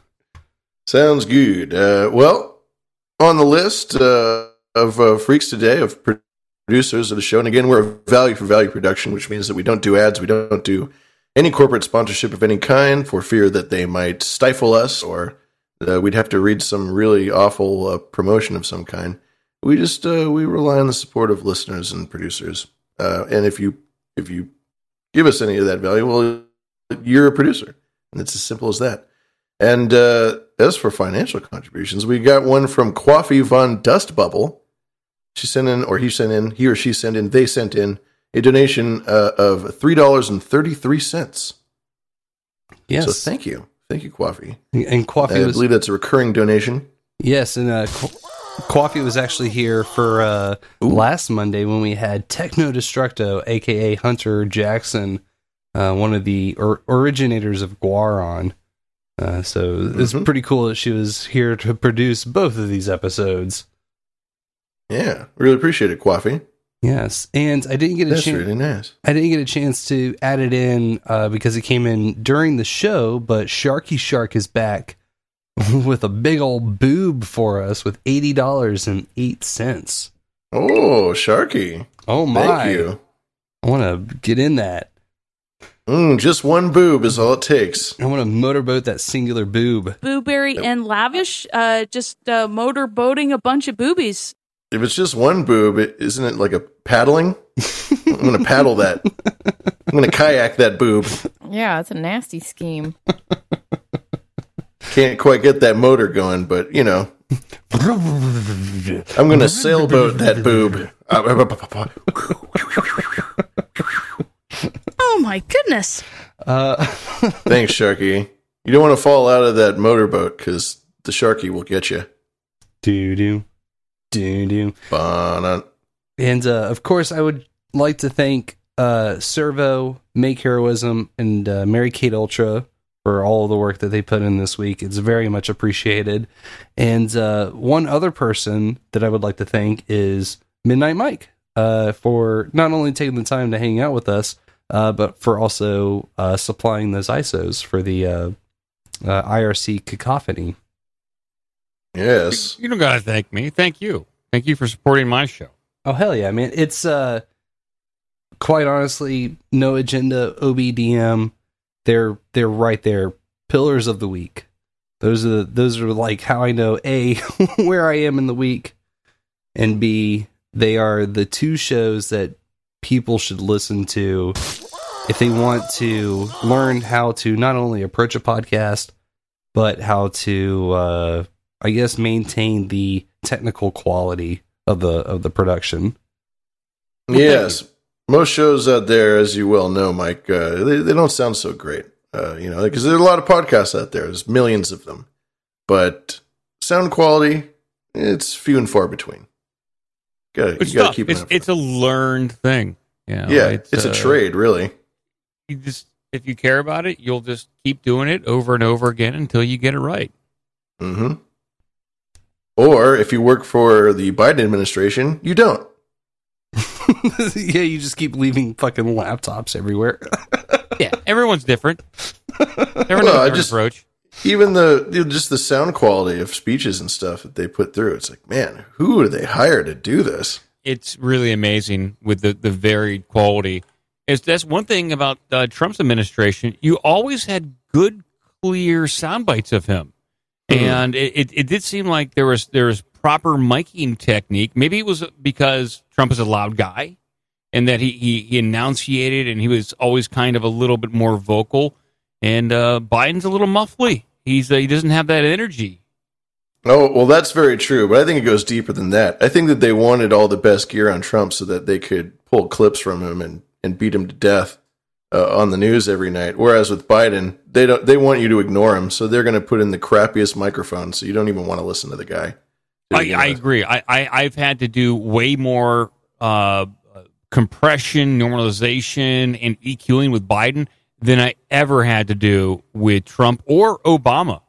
It's quite remarkable. Like either the quality, like whatever AV people they had, they rotated out and they have new ones in that are just incompetent, or they're doing it on purpose because they don't really want people to hear clear audio of Biden. Mm-hmm. I think that's probably your take, right?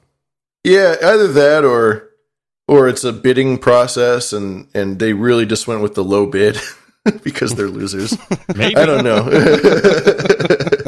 And Trump was like, I don't want the lowest bid. I want to, whatever.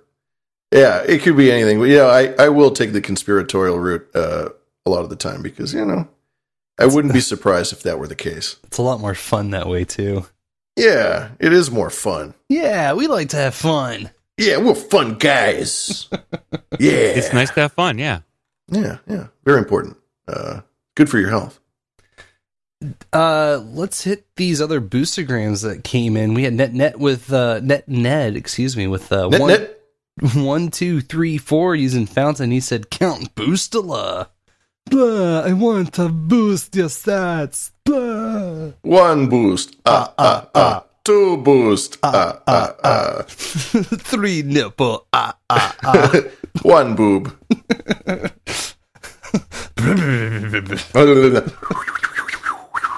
And then Servo using Boost Clit. Oh my god, Boost C-Lit. Give me a break. We all know. C-Lit, Boost Clit. That's a Podcasting 2.0 reference. If Mike, do you listen to Podcasting 2.0? Or have you caught it? I don't even know what you mean. Like, I thought 2.0 was a technology. How very much I've loved you. Oh. Thank you, Servo. Well, it was Boost CLI, and then on our show, I just made the observation that it spells out Boost Clit. And that's it. It was very innocent. Yeah, see? I know, right, Gimp? It's very innocent. I don't know why people thought that I was saying the C word. I was just saying Boost Clit.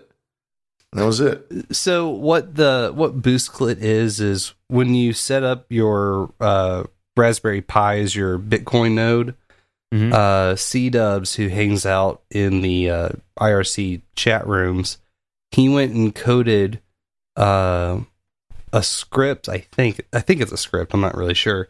But essentially, it allows you to move funds from your node to other nodes in the form of these boostergrams. So it's basically doing the same thing that the podcast apps are doing, but it removes all of the middle people, all of these apps. So it's just you and your node sending Satoshis or micropayments of Bitcoin to other podcasts or, for goods and services if you're purchasing a product. Yep. I like it. It just seems like the barrier for entry is a little bit more difficult for your average listener.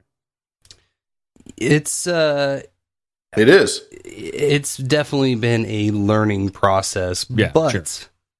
I will say, with 2020 starting out, not knowing what an RSS feed is, to every week when we post the show, I do almost everything by hand at this point, or at like a hand hacked feed. I'm not using any of really I just copy and paste all of the tags in and put the relevant information in, right?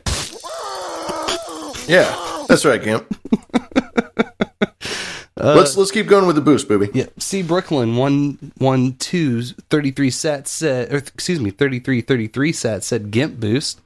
Servo with the Freaks Plus 306 sats. That's one of the audio Alex Jones boost there. 1476 from Pfeiffer through Fountain. 2874 from Servo. And 2874 from Pfeiffer. So they're all playing with the IRC cacophony, which is all of the different boostergram sounds that we're hearing. Yeah, they really like Jim Jones. Jim Jones is the star today. And Beauty. I don't think... NA Millennial sent in 648 saying vodka and goat's blood. NA Millennial likes to get down. He's a freak. Yeah, he does. We had a boostergram sound a couple of weeks ago where it was a goat being sacrificed. One of my favorite, probably my favorite. And, one of these days we'll just get some real goats. But until then, goat boost. Goat boost. And we haven't had any screen mails come in. 612-263-7999. Still got plenty of time to call in and leave a message. Yes, indeed. 612-263-7999. Give us a call. Won't hurt. Won't cost you anything. We don't screen anything. Say what you want. It's fine. And Mike, to answer one of your questions, Podcasting 2.0 is the protocol, but there is a companion podcast that Adam Curry runs with one of the head developers of the Podcast Index, which is how... I don't listen to it then. You should check it out. I know I've dropped a couple of clips from the show when they're discussing the IPFS stuff. When it comes to like the newest in the technology when it comes to podcasting 2.0, I am not up on it. I have been working on IPFS stuff with Cameron from IPFSpodcasting.com. And so I've been working with him a little bit. He's been helping me out technically, and I've been consulting with him about how to install this stuff in an easy way for people who don't know what they're doing. So if we want people to buy in to IPFS for supporting podcasts, we got to make it as easy as possible, because what I had to do for my my Linux box is it's not impossible for people to do, but it's not the easiest unless you're pretty comfortable with some terminal editors. So I'm trying to figure out a way to make it easy for people. Also helps to have a crew of individuals around who seem to be all into it. It takes a village sometimes. It does. And so obviously with what you guys are doing, and you seem to be more dialed into the podcasting 2.0, making these nice bells and whistles, audience interaction, if you will, where I haven't focused on that. I'm trying to wrap my head around making it user friendly for people with IPFS, and even telling people what that is. Like, people are like, okay, well, what do I do with it? That's the hurdle, and that's the selling point. And to get people to use it is another difficult thing to do. So it's basically just another way to serve up shows, another way for people to listen. And so we got to position it that way. Yeah, I think for us, it's just as fun for us as it is for anybody who listens to the show to be able to have these bells and whistles and do all that. To me, it's seductive. There's something about it. It's cool. It's new. It's interesting, and we get to make funny sounds. I agree. Yeah, I think what you guys are doing is pretty cutting edge stuff. You guys are doing some pretty interesting things, tying these different technologies together, and doing it outside of YouTube and Twitch. You're building your own unique infrastructure, and You should be proud of it. I wish I knew more about it. I wish I had more time to figure out what you guys have done, because it seems really interesting. Well, thank you. Yes, thank you. I really appreciate that. The IRC has been super critical throughout all of this. Just in the forms of being able to communicate quickly with people that, know what's going on the tech side of stuff, being able to brainstorm ideas. And I think we came up with the multiple sounds last week. Or maybe it's been closer to a week and a half, but it came together really quickly, all things considered. Off the down, I haven't hopped on IRC in so long, and I know there's a couple people in our Discord that have been mentioning it, and so maybe I'll hop on it, see what it's all about, and maybe join you guys over there. It sounds like a good alternative to what we got going on the OBDM side of stuff. Mm-hmm. Yeah, and it's fun. We don't have to get into it right now, but it would be completely feasible to link an IRC chat and a Discord chat. That's what happens in ours. It all goes through one channel. I know y'all's is set up a little different with the Patreon, so I'm not sure if that's something that's necessarily relevant or not. But which is something that we don't do the Patreon thing. Yeah, either, so we don't know anything about. I heard you guys talk about that on your last show when you had the wrestler on there. That you guys don't do that. Yeah, it's just we don't have the time to cut. Yeah, hey, listen, I understand it's not for everyone, and I don't know how much longer we're going to be on there. I don't know. I mean, with how firm and strict they can be at times, it could all go away tomorrow. I don't know. Yeah, I mean, they could deplatform. I mean, they've been known to do that from time to time, right? They kind of get rid of people for having unsavory topics, correct, or material. And I guess my final thought on this, and then we should turn the floor over to Lavish, because I know he's got some material prepped. But as far as the Boostagram and the value streaming stuff is concerned, sorry, I forgot to turn Do Not Disturb off. Bye, caller. Sorry, caller. Damn, poor caller. He was just trying to.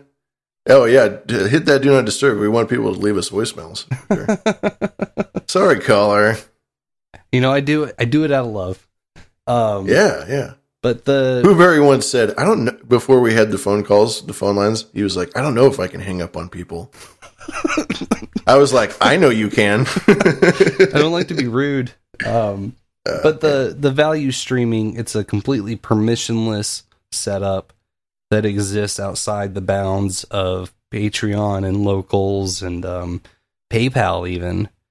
Is it something that's necessarily going to sustain the show as a whole, and all of the server costs or subscription fees, so on and so forth?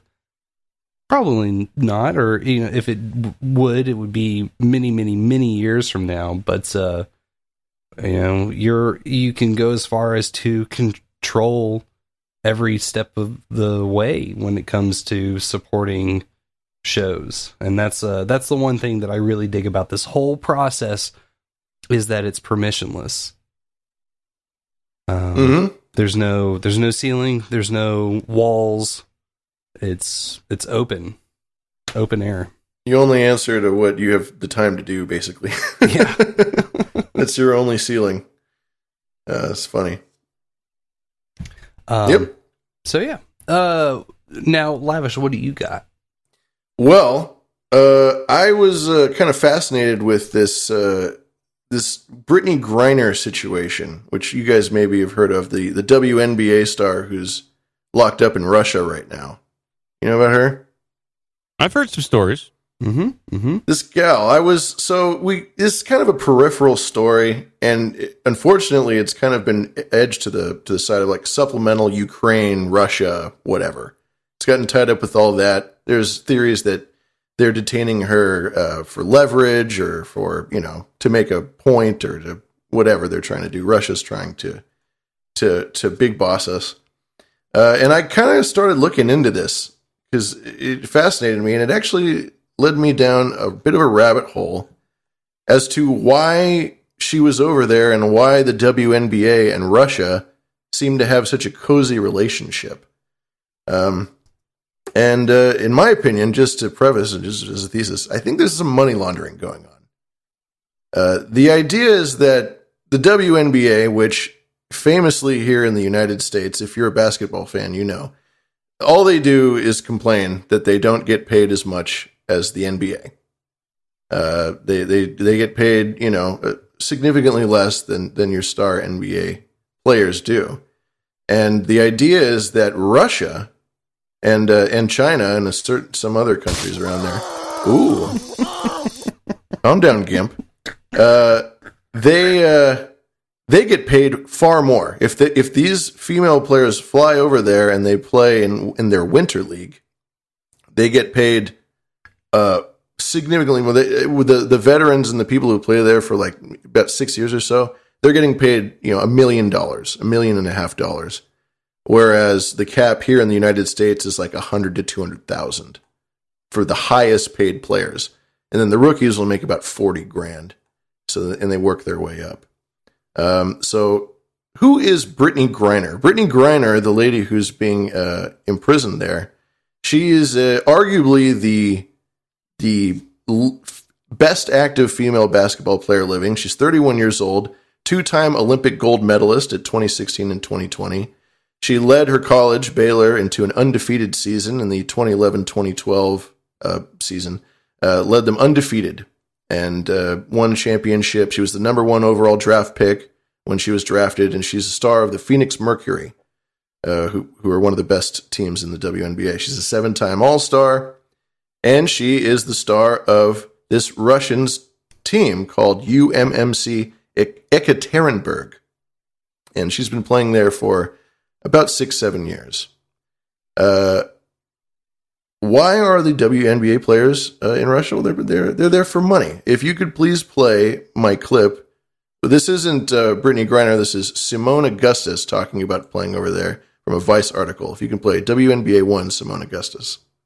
I play at Dynamo Course in Russia. It's about 8 hours away from Moscow. And this is just a small, rural town. But they're really into basketball, women's basketball. I didn't become aware of it until my junior, senior year in college, and I started to realize that the WNBA doesn't make as much money as people assume or as much as we assume. I didn't know coming in as a rookie, it was only going to make $40,000. Once we hired an agent, it was like, well, where do you want to play overseas? I'm like, overseas? It's not a lot of options that pay big money. And Russia is that one country that consistently pays big money when no one wants to go. It's not a pretty place with a beach and, palm trees everywhere. The weather's cold. The people are cold. You kind of got to get adjusted to it. So some people prefer to go to other places like Turkey that are a little bit more Americanized and a little bit more friendly. My mindset was, I'm going to get the money first, and then later in my career, I can decide to go to nicer places with warmer climates and enjoy myself then. Yeah, this is my 8th season in Russia. You kind of get accustomed to being here. Every away game, you leave out that night, get on the train, get off the train the next morning at 5, bus to the airport to catch a flight. It could be in another part of Russia or another part of Europe or somewhere like that. So, of course, you have to really work for your money. You gotta work it. You gotta work for that money. So a few things. There are currently about 70 American female athletes that participate in this Russian Winter League. She also talked about China. That was a whole other bag. I kind of just wanted to focus on Russia for this. They get over there, and as you said, they get paid about 4 or 5 times more. So Brittany Griner specifically reportedly made in the WNBA in the United States, she made $221,000 for the 2021-2022 season, playing for Phoenix. That ain't bad. That's some good money. It's not. I know, right? I mean, they say, you don't get paid all this money, but $221,000 for anybody is a ton of money to make in 1 year. It's any normal person could live a very comfortable life on $220,000 a year. But apparently it's just not enough. It's just not enough. And it never is. It's never enough. So what do you have? Well, over here in Russia, you have these women's leagues that are played in these tiny little towns A lot of them are, 100 to 200 miles out of Moscow, out in the middle of nowhere. And these teams are owned a lot of the times by what we here in the United States call oligarchs, but who I just call wealthy businessmen. Because you could easily label any of the power players here in the United States oligarchs, but we don't because people like to think that we're so different. But there's wealthy companies and businessmen that own these teams and that pay the hell out of these ladies. One of them, for example, is ex-KGB spy and super wealthy guy Shabtai Kalmanovich. Ooh, I'm going to butcher these Russian names. And Sue Bird, who is the wife of American superstar Megan Rapinoe. If you remember her, she's a very vocal figure about women's pay and all that. But Sue Bird is her wife. She's a WNBA player, one of the probably top 20 players in the league. And when asked about this guy, this ex-KGB spy who recruited her for Spartak Moscow, she replied, "I'm a millionaire because of it." Every single guy that I've found pertaining to this seems to have connections with the Russian government, one way or another. Griner is on a team that's owned by a metals billionaire. They call him the Copper King of Russia. And she's not even the highest paid person on that team. Diana Taurasi, who's I think 2 or 3 years veteran over her, she was allegedly paid $1.5 million in 2015 to rest. She didn't even play. Just to chill out? Just to chill. Just to be on the team, be on the bench. They paid her $1.5 million, which... I want that gig. Yeah. It's a good... I know, right? We should probably call these guys. I can sit there. I can be a basketball player and sit there. I can do that. God. Hey. And I'm not, I don't bring this up to put down female players because these women are world-class athletes and they do train really hard and they work really hard. They're great. And it's not easy being a professional athlete, especially at that level. So why do WNBA players make less than male players? Well, there's a couple reasons. One is that the WNBA season is much shorter. There are 36 games in a regular season compared to 82 in the regular NBA. And that's not including the postseason. Whoever is the champion of the NBA will have to play anywhere between 16 and 32 more games on top of the 82 for the postseason.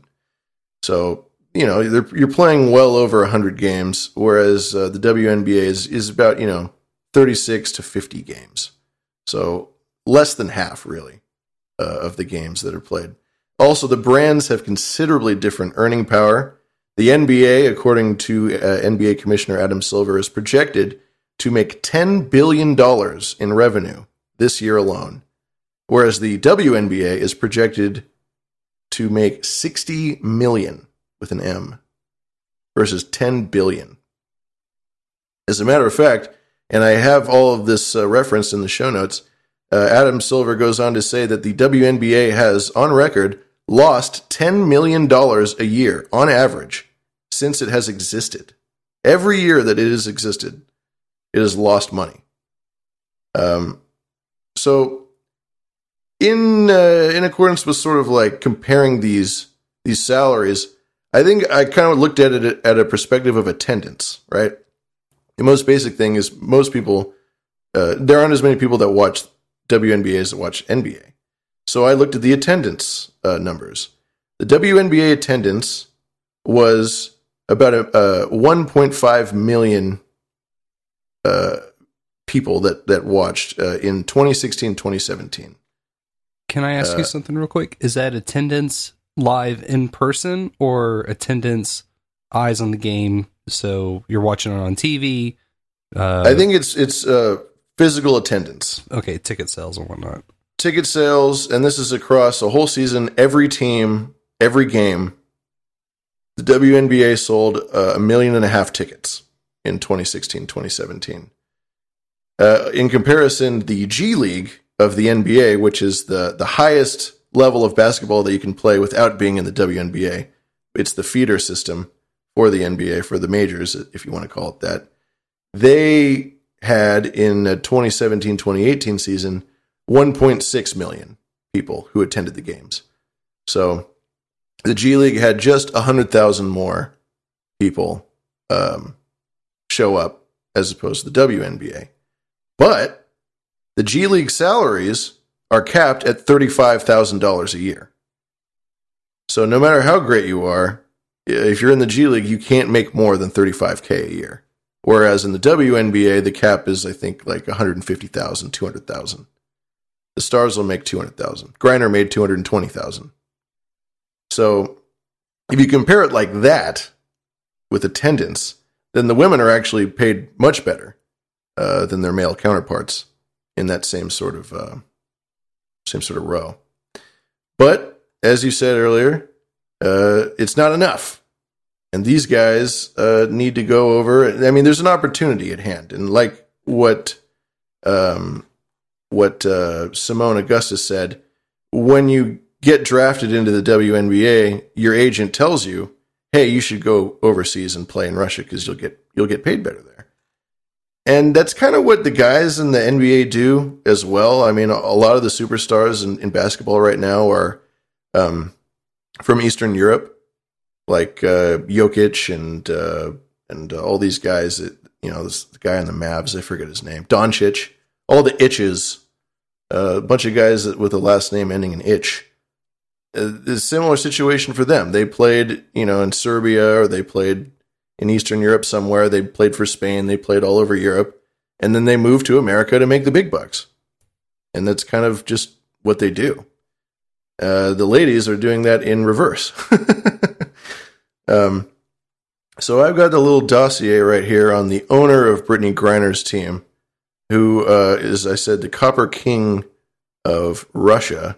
And a lot of the clips I'm going to play now, I mean, they have bad accents because I'm getting all this information from kind of Russian sources that translate over.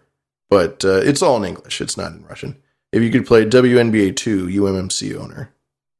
Iskandar Makhmudov. First, he's one of the richest Russian Muslim self-made billionaire. Second, he's the Copper King of Russia. Let us meet Iskandar Makhmudov. He was born in Bukhara, Uzbekistan in 1963. He majored in Oriental Studies at Tashkent State University, and as a result, he speaks fluent Arabic. From 1984 to 1988, he worked as an interpreter for a group of Soviet military advisors in Libya and Iraq. Now the turning point, the sudden and dramatic collapse of Soviet communism in the 1990s. This is how he made his first fortune. After the collapse of the Soviet Union, he partnered with two pairs of Jewish brothers, Mikhail and Lev Chernev, and David and Simon Rubens, and created a metal trading company named Transworld Group. This is Mikhail Chernoy, one of the most famous Russian oligarchs. At one time, 80% of Russian aluminium production was in his hands. Since 1994, he's lived in Israel, from where he runs his businesses. Mikhail Chernoy was one of the first to realize how the times were changing. Когда рухнула великая страна СССР, все связи между предприятиями были разрушены. 2 years, the Rubin brothers were kicked out of Russia and Kazakhstan. In 1997, the Kazakhstan government put a fine of $250 million on Transworld Metal. The Rubin brothers refused to pay the fine, and they were forced out. In 2018, 40% of his immense fortune is in copper mines. Ural Mining and Metallurgical Company unites industrial facilities to create a complete production cycle. This copper is sold under the brand names UMMC and UMMC2, registered at the London Metal Exchange. Being incorporated in UMMC Holding Corporation in the year of 2006, Kuzbaz-Razrez Ugl is the major coal mining company in the Kemerovskaya Oblast and in Russia. The company produces annually over 45 million tons of coal, over half of which is exported. One of the greatest philanthropists in Russia, he donated more than $1 billion to charity. He donated to hospitals and health care. He also donated the ice hockey ring to the 2014 Winter Olympic in Sochi. In 2018, Iskander Makhmudov is listed in Forbes magazine as having a net worth of $6.9 billion. 69. God, I need to get into the government so I can start making the money. That's where you make the money. That's where you make the money. That's how you make the money. That's how you make the money. That is how you make the money. That's where you make the money. How right you are. Yeah, so he mentioned a couple of his... Thank you. He mentioned a couple of his partners, Mikhail and Lev Cherny, who they run their metal companies from, like I said, from Israel. They also run a global spook conference every year in Washington, D.C. called the Intelligence Summit, where they invite spooks from all over. They should just call it the Spook Conference. The Spook, I know. I would do that. Yeah, it's on brand. Everybody knows what it is. Yeah. Black tie only. What would be funnier is if nobody showed up. And it's just like you have it, like you got the staff there, they're all masked, they're handing out cocktails to nobody. You know, a real spook conference. They also have David and Simon Rubin, who, as the clip said, they were kicked out of Russia and Kazakhstan for failing to pay some fine because they were cutting corners. And they moved to the UK, where Forbes reports them as the second richest family in the UK. Yeah, Gimp loves that. They own half of Olympic Village, among other things. So these are some very wealthy guys. And this metals... I'm sorry, did you guys have something to say? Anything to add in? I just wonder if this means that the U.S. federal government can go in and start seizing the WNBA since Russian oligarchs got their fucking fingers in the pot. Well, they've got their own thing going on. So the ladies can go over there, and, you know, who knows how high up it goes. But it's their own system. And this guy that I mentioned, and the other guy, the ex-KGB owner, who I'm going to bring up in a second, they're the major philanthropists, they're the major billionaires, and everybody knows that at the highest level, philanthropy really is a money laundering operation. Mm-hmm. It's tax evasion. These guys utilize offshore tax havens like no one's business. So these guys are already well known as you know, people who participate in this sort of thing. But there's this one guy, this ex-KGB guy. I get the sense, looking at this guy, that he genuinely loves women's basketball. And this is where I start to get a little speculative. Now, this guy was a Shabutai Kalmanovich. He, ex-KGB resident of Israel, and he owns 3 different Russian women's teams, including the championship team Spartak Moscow. There's a couple articles that I have in the show notes about people going over. Kate Fagan of ESPN went and visited Griner and Brittany Griner and her teammates in Russia, and they observed near empty arenas, cheap tickets, or them actually just giving tickets away, and an apparent lack of any significant culture anywhere around watching women's basketball, except for this one guy, who I guess just loves it. If you could play WNBA 3, ex-KGB guy. Now, to a story of how a Russian basketball team has continued to go from strength to strength despite the murder of its flamboyant owner. Shabtai Kalmanovich was gunned down 2 years ago, but his legacy is still being felt at Spartak and K, who are preparing for the last group match in the EuroLeague on Wednesday. It is a club with a fascinating history. With more, here's Konstantin Potapov. What have Vladimir Putin, James Bond, and the late Shabtai Kalmanovich got in common? They were all spies. Born in Lithuania in 1947, Kalmanovich emigrated to Israel before being unmasked as a spy in 1987 and sent to jail. But 5 years later, the multinational citizen and speaker of 9 languages was released and arrived in Moscow, where he became a concert promoter, organizing shows for Michael Jackson and Liza Minnelli.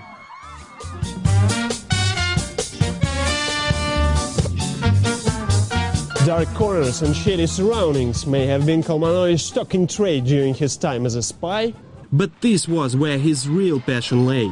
The former KGB man sponsored different clubs, including Lithuanian EuroLeague champions Žalgiris. However, he truly established his hardwood empire with Moscow region side Spartak, before leading the Russian women's team to European silver. So, a life less ordinary, which ended tragically. In 2009, the basketball lover and entrepreneur was murdered as a hail of bullets hit his car in central Moscow. He died at the scene. His killers were never found. But the legacy of Kalmanovich lives on. For us, he was like a friend, a father, a mentor. There was always a family atmosphere. Even though we were a professional team, we always felt close, not just to the players, but to all the people in the organization. Spartak quickly established themselves as a basketball dynasty, winning all available silverware in Russia and Europe over the past 5 years, setting a record with 4 straight EuroLeague titles, and devoting their 2010 triumph to Kalmanovich. His wife and former player Anna Arkhipova carries on his legacy. She's now president of the club, which plays under the name Sparta &K. It changed its name for copyright reasons, but kept the last letter K in memory of their former owner. One of the most influential figures in women's basketball. He really kind of set the standard for the rest of the world to follow in the way he treated the girls, the way he interacted. Had he not come along and fell in love with women's basketball, we'd probably wouldn't be standing here. So I'm going to just read a quick excerpt from a Los Angeles Times article talking about this guy. Starts off, he can't keep his backside on the bench, not when the clock is running and one of his stars is dribbling down the lane. He bounds to his feet, frizzy mullet springing crazily around his eyes. Locked. At the start of the quarter, he sends him onto the court with a ritual linging embrace and a pat on the lower back. Ding, ding. Like so many of the rich, powerful, and shadowy men living large in today's Russia, Shabtai is a man with a colorful, sometimes mysterious past. So, bear with me. This is my weird thing that I think. This guy single-handedly brought women's basketball to Russia and sold it to his superiors as a laundering operation because he genuinely wanted women's basketball around. He probably pitched it to them. He was like, hey, we bring these guys over, or these gals over, and, you pay them as much as you want, whatever. No one asks questions. And all of this money that you're trying to, hide from the tax man or explain away, you can just say, oh, I put it all into the women's basketball team. We want to win, whatever. It's women's basketball. Of course it loses money. I mean, come on. I mean, that's what he's probably saying. I mean, I don't know how a money laundering operation really works, but I think you want it to lose money a little bit. So it looks like you're pouring money into something, and it is losing money. And yeah, so you have all these justifiable expenses. Expense. You go, well, why did you spend $1 billion? What happened to this $1 billion? Oh, well, I used it to house all these women and for the facilities and to pay the staff and do all that. But you didn't actually do that. You spent, maybe $50 million, $100 million to do that. But you say you spent $1 billion. And on paper, it looks like you spent $1 billion. So you don't have to explain that. That becomes dark money. And that's how philanthropic organizations really work. I mean, you put money into it and you say, see, I don't have the money, I gave it away. See, it's on paper. But really, you got it. Art is the same way. He just really loves women's basketball. I think it's both. With him specifically, I think he went up to his bosses and he said, we should do this. And they went, oh, okay, if you want. But now everybody's kind of invested in it, or at least a certain group of powerful Russian men are. So this has become its own sort of mini culture that I think this guy is to thank or blame for. Does that mean we need to boycott women's basketball? I got confused. Yeah, I'm not clear on direction here. Oh, I think we need to watch it all the time now. I think you got to pay fine attention to it. Oh, yeah. The games would be rigged at that point. Well, they already are, in my opinion. I think sports are at least a little rigged. And that's evidence, especially through the NBA, through guys that have gotten in trouble, refs that have gotten in trouble. But anyway, as far as substantial evidence, there is one guy who used to write for ESPN. His name is Henry Abbott, and he has a digital media company called TrueHoop, which he, I think, runs really through Substack. But he asked a veteran of the game, quote, I asked a veteran of the game about it, and she laughed and asked if I really didn't know. Did they get better sponsors? Did they sell more tickets, I wondered? She felt sorry for me for being so dumb. Then she said, it's money laundering. Let me just say it out loud. It's money laundering. No one likes us. No one likes us. She laughed. Whatever. They're getting paid. They don't care. Yeah, at that point, you still get to play basketball. You get to make the money that you think you deserve. So really, where's the harm besides all the illegal activity? And getting murdered. In that, too. That's a negative, I suppose. It's a downside, but it's the owners that get murdered and not the players themselves. Yeah. At least as far as I know. And until now, nobody really got in trouble for anything until this Brittany Griner lady tried to fly into Moscow with oil vape juice. No. With weed vape stuff. That's right. Oh my goodness. I know. The devil's lettuce. The Russians hate that stuff. The devil's juice. The devil juice? Devil oil. Oh my goodness. Yeah. Yeah. You guys vape? You guys vape? I vape flour, sir. I don't do the juice. I've had an on again, off again relation with the e-cigarettes. I tried to get into them, and I'd buy a little, if I can rig and whatnot. But with just how much I would load in and stuff, I'd break them, lose them, misplaced parts. It just kind of became a hassle to keep up with. I smoke all the time. I used to vape every day, all day, especially when I was working in an office in IT, because you could smoke that shit inside. Mm-hmm. I mean, you weren't allowed to, but I did keep it on the DL, and I was smoking more with the vape than I was when I was smoking cigarettes. Mm-hmm. And it kind of like ideally you move to the vape so you don't smoke as much cigarettes because it's bad for you. But I became I was smoking more, so I was doing it wrong. And then I started to notice that my chest started to hurt a lot more. And I think it was actually causing more lung damage to me. And so I had to stop. That's how I felt. I tried to switch to the vape juice, not for nicotine, but for THC. And I had a similar reaction. In 3 months, I did more damage to my lungs than a year of smoking. I think I still have damage from it at this point. Yeah. Well, I blame these solvents and all this shit that they put in. I mean, it doesn't react well inside of you.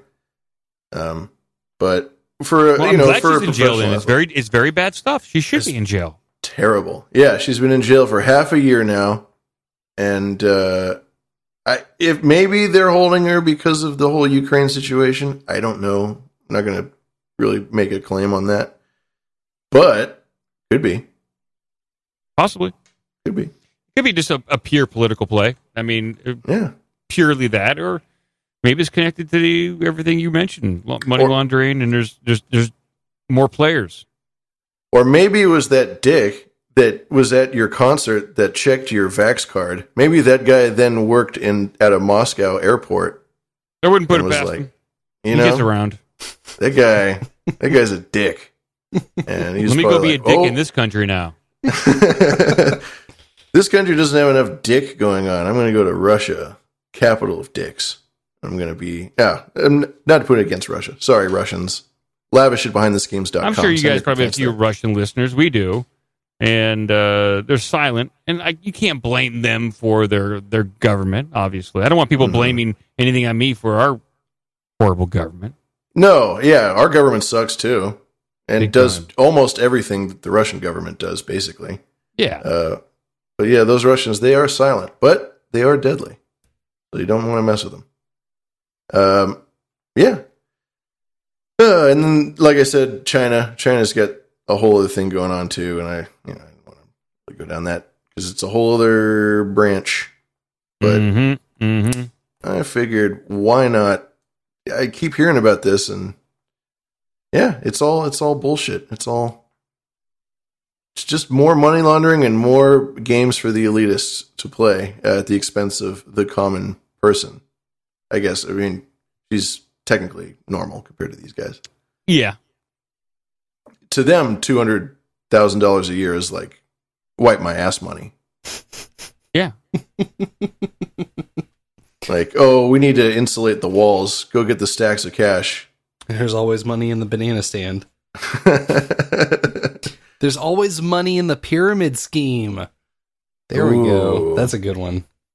Have they opened up the granite blocks at the pyramids? Have they checked if there's money in there? Oh my goodness. Do y'all want to hit these? We got 2 voicemails that came in. We can hit these and then get the hay out of here. Sure. Let's do it. Does that work for everybody? Oh. Yeah, I really got to go watch some Star Trek. Oh, fuck yeah. Oh, very important. Very important. Mike! Hey, it's Mike. Mike Roach. Anyway, yeah, I was calling to say thank you. Wow, I have to re-listen to that first half of the second half of show, taking notes on all those great fucking bands. I used to see a hell of a lot of shows. You know, I'm an older guy, jamming, and sometimes in the pit with the shirt off, going the wrong fucking direction. Hell yeah. Anyway, yeah. Well, yeah, they tore down the fucking, or got rid of the Masquerade. Oh, that's Atlanta. Don't tell Nick the Rat. He thinks I'm stalking him, like from Utah or something. Anyway, yeah, great show. I really appreciate all the band talk and show talk, etc. Adios, mofos. Thank you, Doctor. Yes, thank you, Special Agent Dr. Sir Mike Crotch. That's your niche, man. Talking about inside baseball at music venues. It's, I don't get to do it as often, but when we do, you know, I like to try and do, you know, just reports of different shows. And I'm trying to find a recorder, a field recorder, so I can do, like, proper interviews. And I've been trying to include more music things in my show because I love talking about music. Mm-hmm. And I've been trying to bring up more stories, and I forgot to get to some stories last show about Pantera reuniting. And I saw something. It's not really about that. like I don't know how many people of my audience care about like that music stuff, but I like it. And when my co-host was starting his own show, Spanky, every time he would talk about music, like on his podcast channel, he always got better numbers. And I was like, Spanky, you're a musician. You write amazing songs. People want to hear you talk about music. So that's your niche, dude. Do it. And he's like, okay. And like, same with you, Boo Berry. You like obviously know a lot about it. Don't hesitate. Like, dive into it. Like, I love talking about the stuff, and I love listening to people talk about music too. It's very, very interesting. Very interesting. And I know Lavish and I, that's how we connected, was on all the Laurel Canyon stuff that was going on in the 60s and 70s out in California. Oh, dude, Yeah. I could have like some sound guys call in and give you some horror stories about dealing with bands, and I don't know.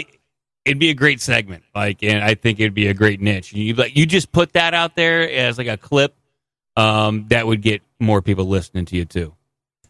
Very interesting. Well, to circle back on that, keep that in mind. We did have a follow-up from Special Agent Dr. Sir Mike Crotch. See what he's got to say. Hey. Well, this is my second call. Not really normal, I guess you could call a follow-up, but all this Russian talk. Have you guys never watched Russian women twerking on YouTube? Come on. They no, actually never. really like the black Russians as well. Anyway, adios. Is that medical advice, Doctor? That sounds like medical advice. Oh, boy. I'm going to make a YouTube playlist of naked yoga and Russian women twerking. All right. That's a good idea. Hell yeah. Yeah. Ooh, we had one last shorty squeeze on in. Oh, shorty squeeze on in. An actual scream on our scream mail. Thank you, caller. Wow. Yeah. We have a nice little collection of screams going. It's a very interesting catalog of sound. People just getting on the phone and screaming their minds out. Yeah, it's interesting to see what the phone will and will not pick up when someone screams. Just blows out the mic on it. It's pretty fun. It almost sounds like someone in a car going by. Like it had some kind of movement to it. You know? Oh, a Doppler effect? Is that what they call it? Yeah, Doppler effect. Good, yes. Yeah. A Doppler ginger. Yes. I think that brings us to a conclusion for tonight. We did have one last boost come in from Servo, 654. I need money. So we appreciate that. We appreciate everybody that came out to help produce this episode. We're over at badradio.live every Monday night, except for tomorrow night, because we will, I think we're just going to have maybe something pre-recorded up on the stream to play. Yeah, I think we're going to do a little bit of previous intermissions and also maybe a little material, possibly. But You guys supposed to do a show tomorrow night, too? Fuck no. No, we're not doing a show tomorrow night. There's just not enough hours in the day to turn around and try and squeeze that one out, too. And then, Mike, you're over at ourbigdumbmouthpodcast.com, correct? ourbigdumbmouth.com. Oh. Or obdmpod.com. That's what it was. You've been going to the wrong website. I've been listening to the wrong show. I always, just for clarification, I always go to bigfoottookmyvirginity.com. That works too. That works. Personal favorite of mine. Lucky duck. I can't believe that one wasn't taken years ago, but we got lucky. Many times. I think I originally bought that one for Sir Seat Sitter, but he said that it was way more up y'all's alley. I think you should, given the right time, we should redirect it to Ron DeSantis when he's running for president. There you go. Might work. I don't know. I don't know if he needs any more money or any more advertisements or PR, but who knows? No doubt. I'm sure CNN will give him all the advertising he needs when the time comes. I wonder if anybody got pedopete.com. I'll type it in. I don't want to. I don't want to go there, though. You know, I'm gonna have to get on my Onion browser behind a VPN before I go to pedopete.com. Yeah, yes. Want enough lists already. You don't need any more lists. I know my uncle has the .net, but who has the .com? I don't know. Might need to stay super safe and wear a mask while you're doing it too. Gross. I'll have to have a safety meeting first. Okay, man. I went there. It is parked. Wait, no, Doug. I can get the domain through GoDaddy for $70. $70. That's a steal. Do you think I should get it? I don't want to advertise OBDM by saying, "Hey, just go to pedopete.com to check out my show." No, you just buy it and you put a picture of Hunter on there. I guess that's it. Doing coke out of a Ukrainian who's butthole, whatever you got. Could you for your show, like if we get it like pedopete.com and it's a picture of Hunter Biden, could people like click on it and like feed him crack and that gives you donations to your show when you do it live? Oh, there you go. A crackogram? Crackogram. Crackogram. A gram of crack? Yeah. Now we're cooking with gas. Oh, Lordy. I love it. This is crack cocaine. Gram of cracks. Yeah. That would... well, actually, you know what? That might make a Monday night episode happen. Drinking a quart of vodka a day and smoking crack around the clock. I mean, I could do a show on it, but you're not going to want to listen to it.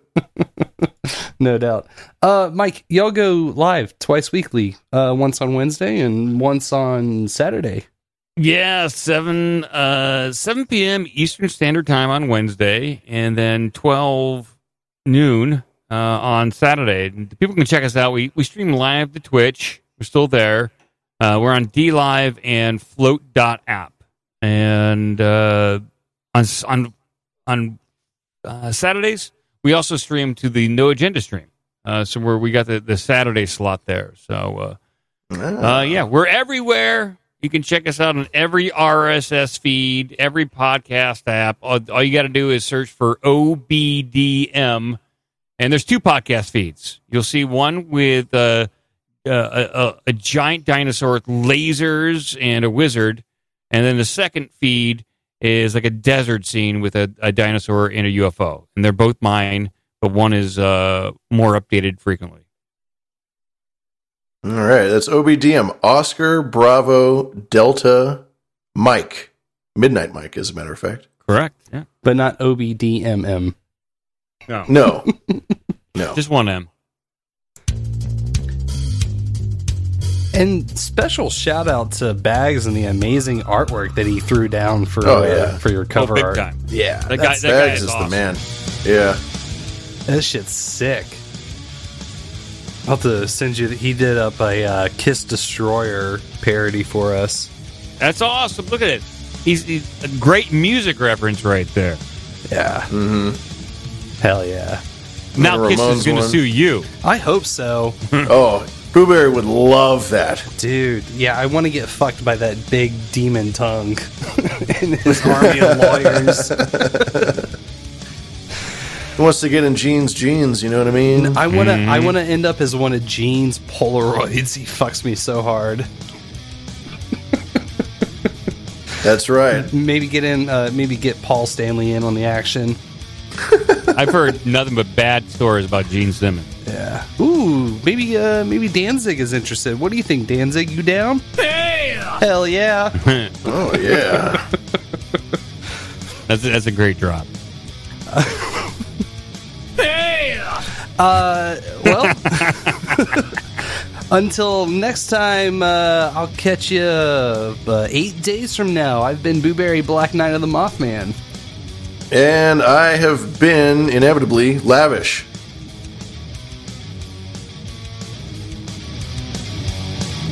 I love all the savages. I'll blow a goat. Don't judge me. This is crack cocaine. Wow, what a card. So now you kind of get an idea of who is behind this. Embrace the crazy. And there's nothing I can do about it. I don't like it at all. Just walk away, and there will be an end to the horror. Those girls will work for free. Murder. I'll give you a boner for a Bitcoin. You're going to hell, but otherwise it's pretty fun. The revolution will be lit. Have we learned nothing? My gay brothers, have we learned nothing? This is Booberry, Mothman and the Minneapolis here, and we are at day 1 of Rockfest in Caddo, Wisconsin. God, I hope I pronounced that right. And we are here with one of, if I'm not mistaken, the very first bands to kick off this festival. Is this correct? It is correct. We are Paralandra. Paralandra. All right, we got the name of the band. We're going to go around now and get some names and what you're playing with the band. So my name is Cassandra Carson, and I am the singer/guitar player. I'm Paul Carson. I'm the lead guitar player. I am Sawyer Reichard. I play the bass. And I'm Dakota Watson, the drummer, and I sprinkle in some vocals in there, too.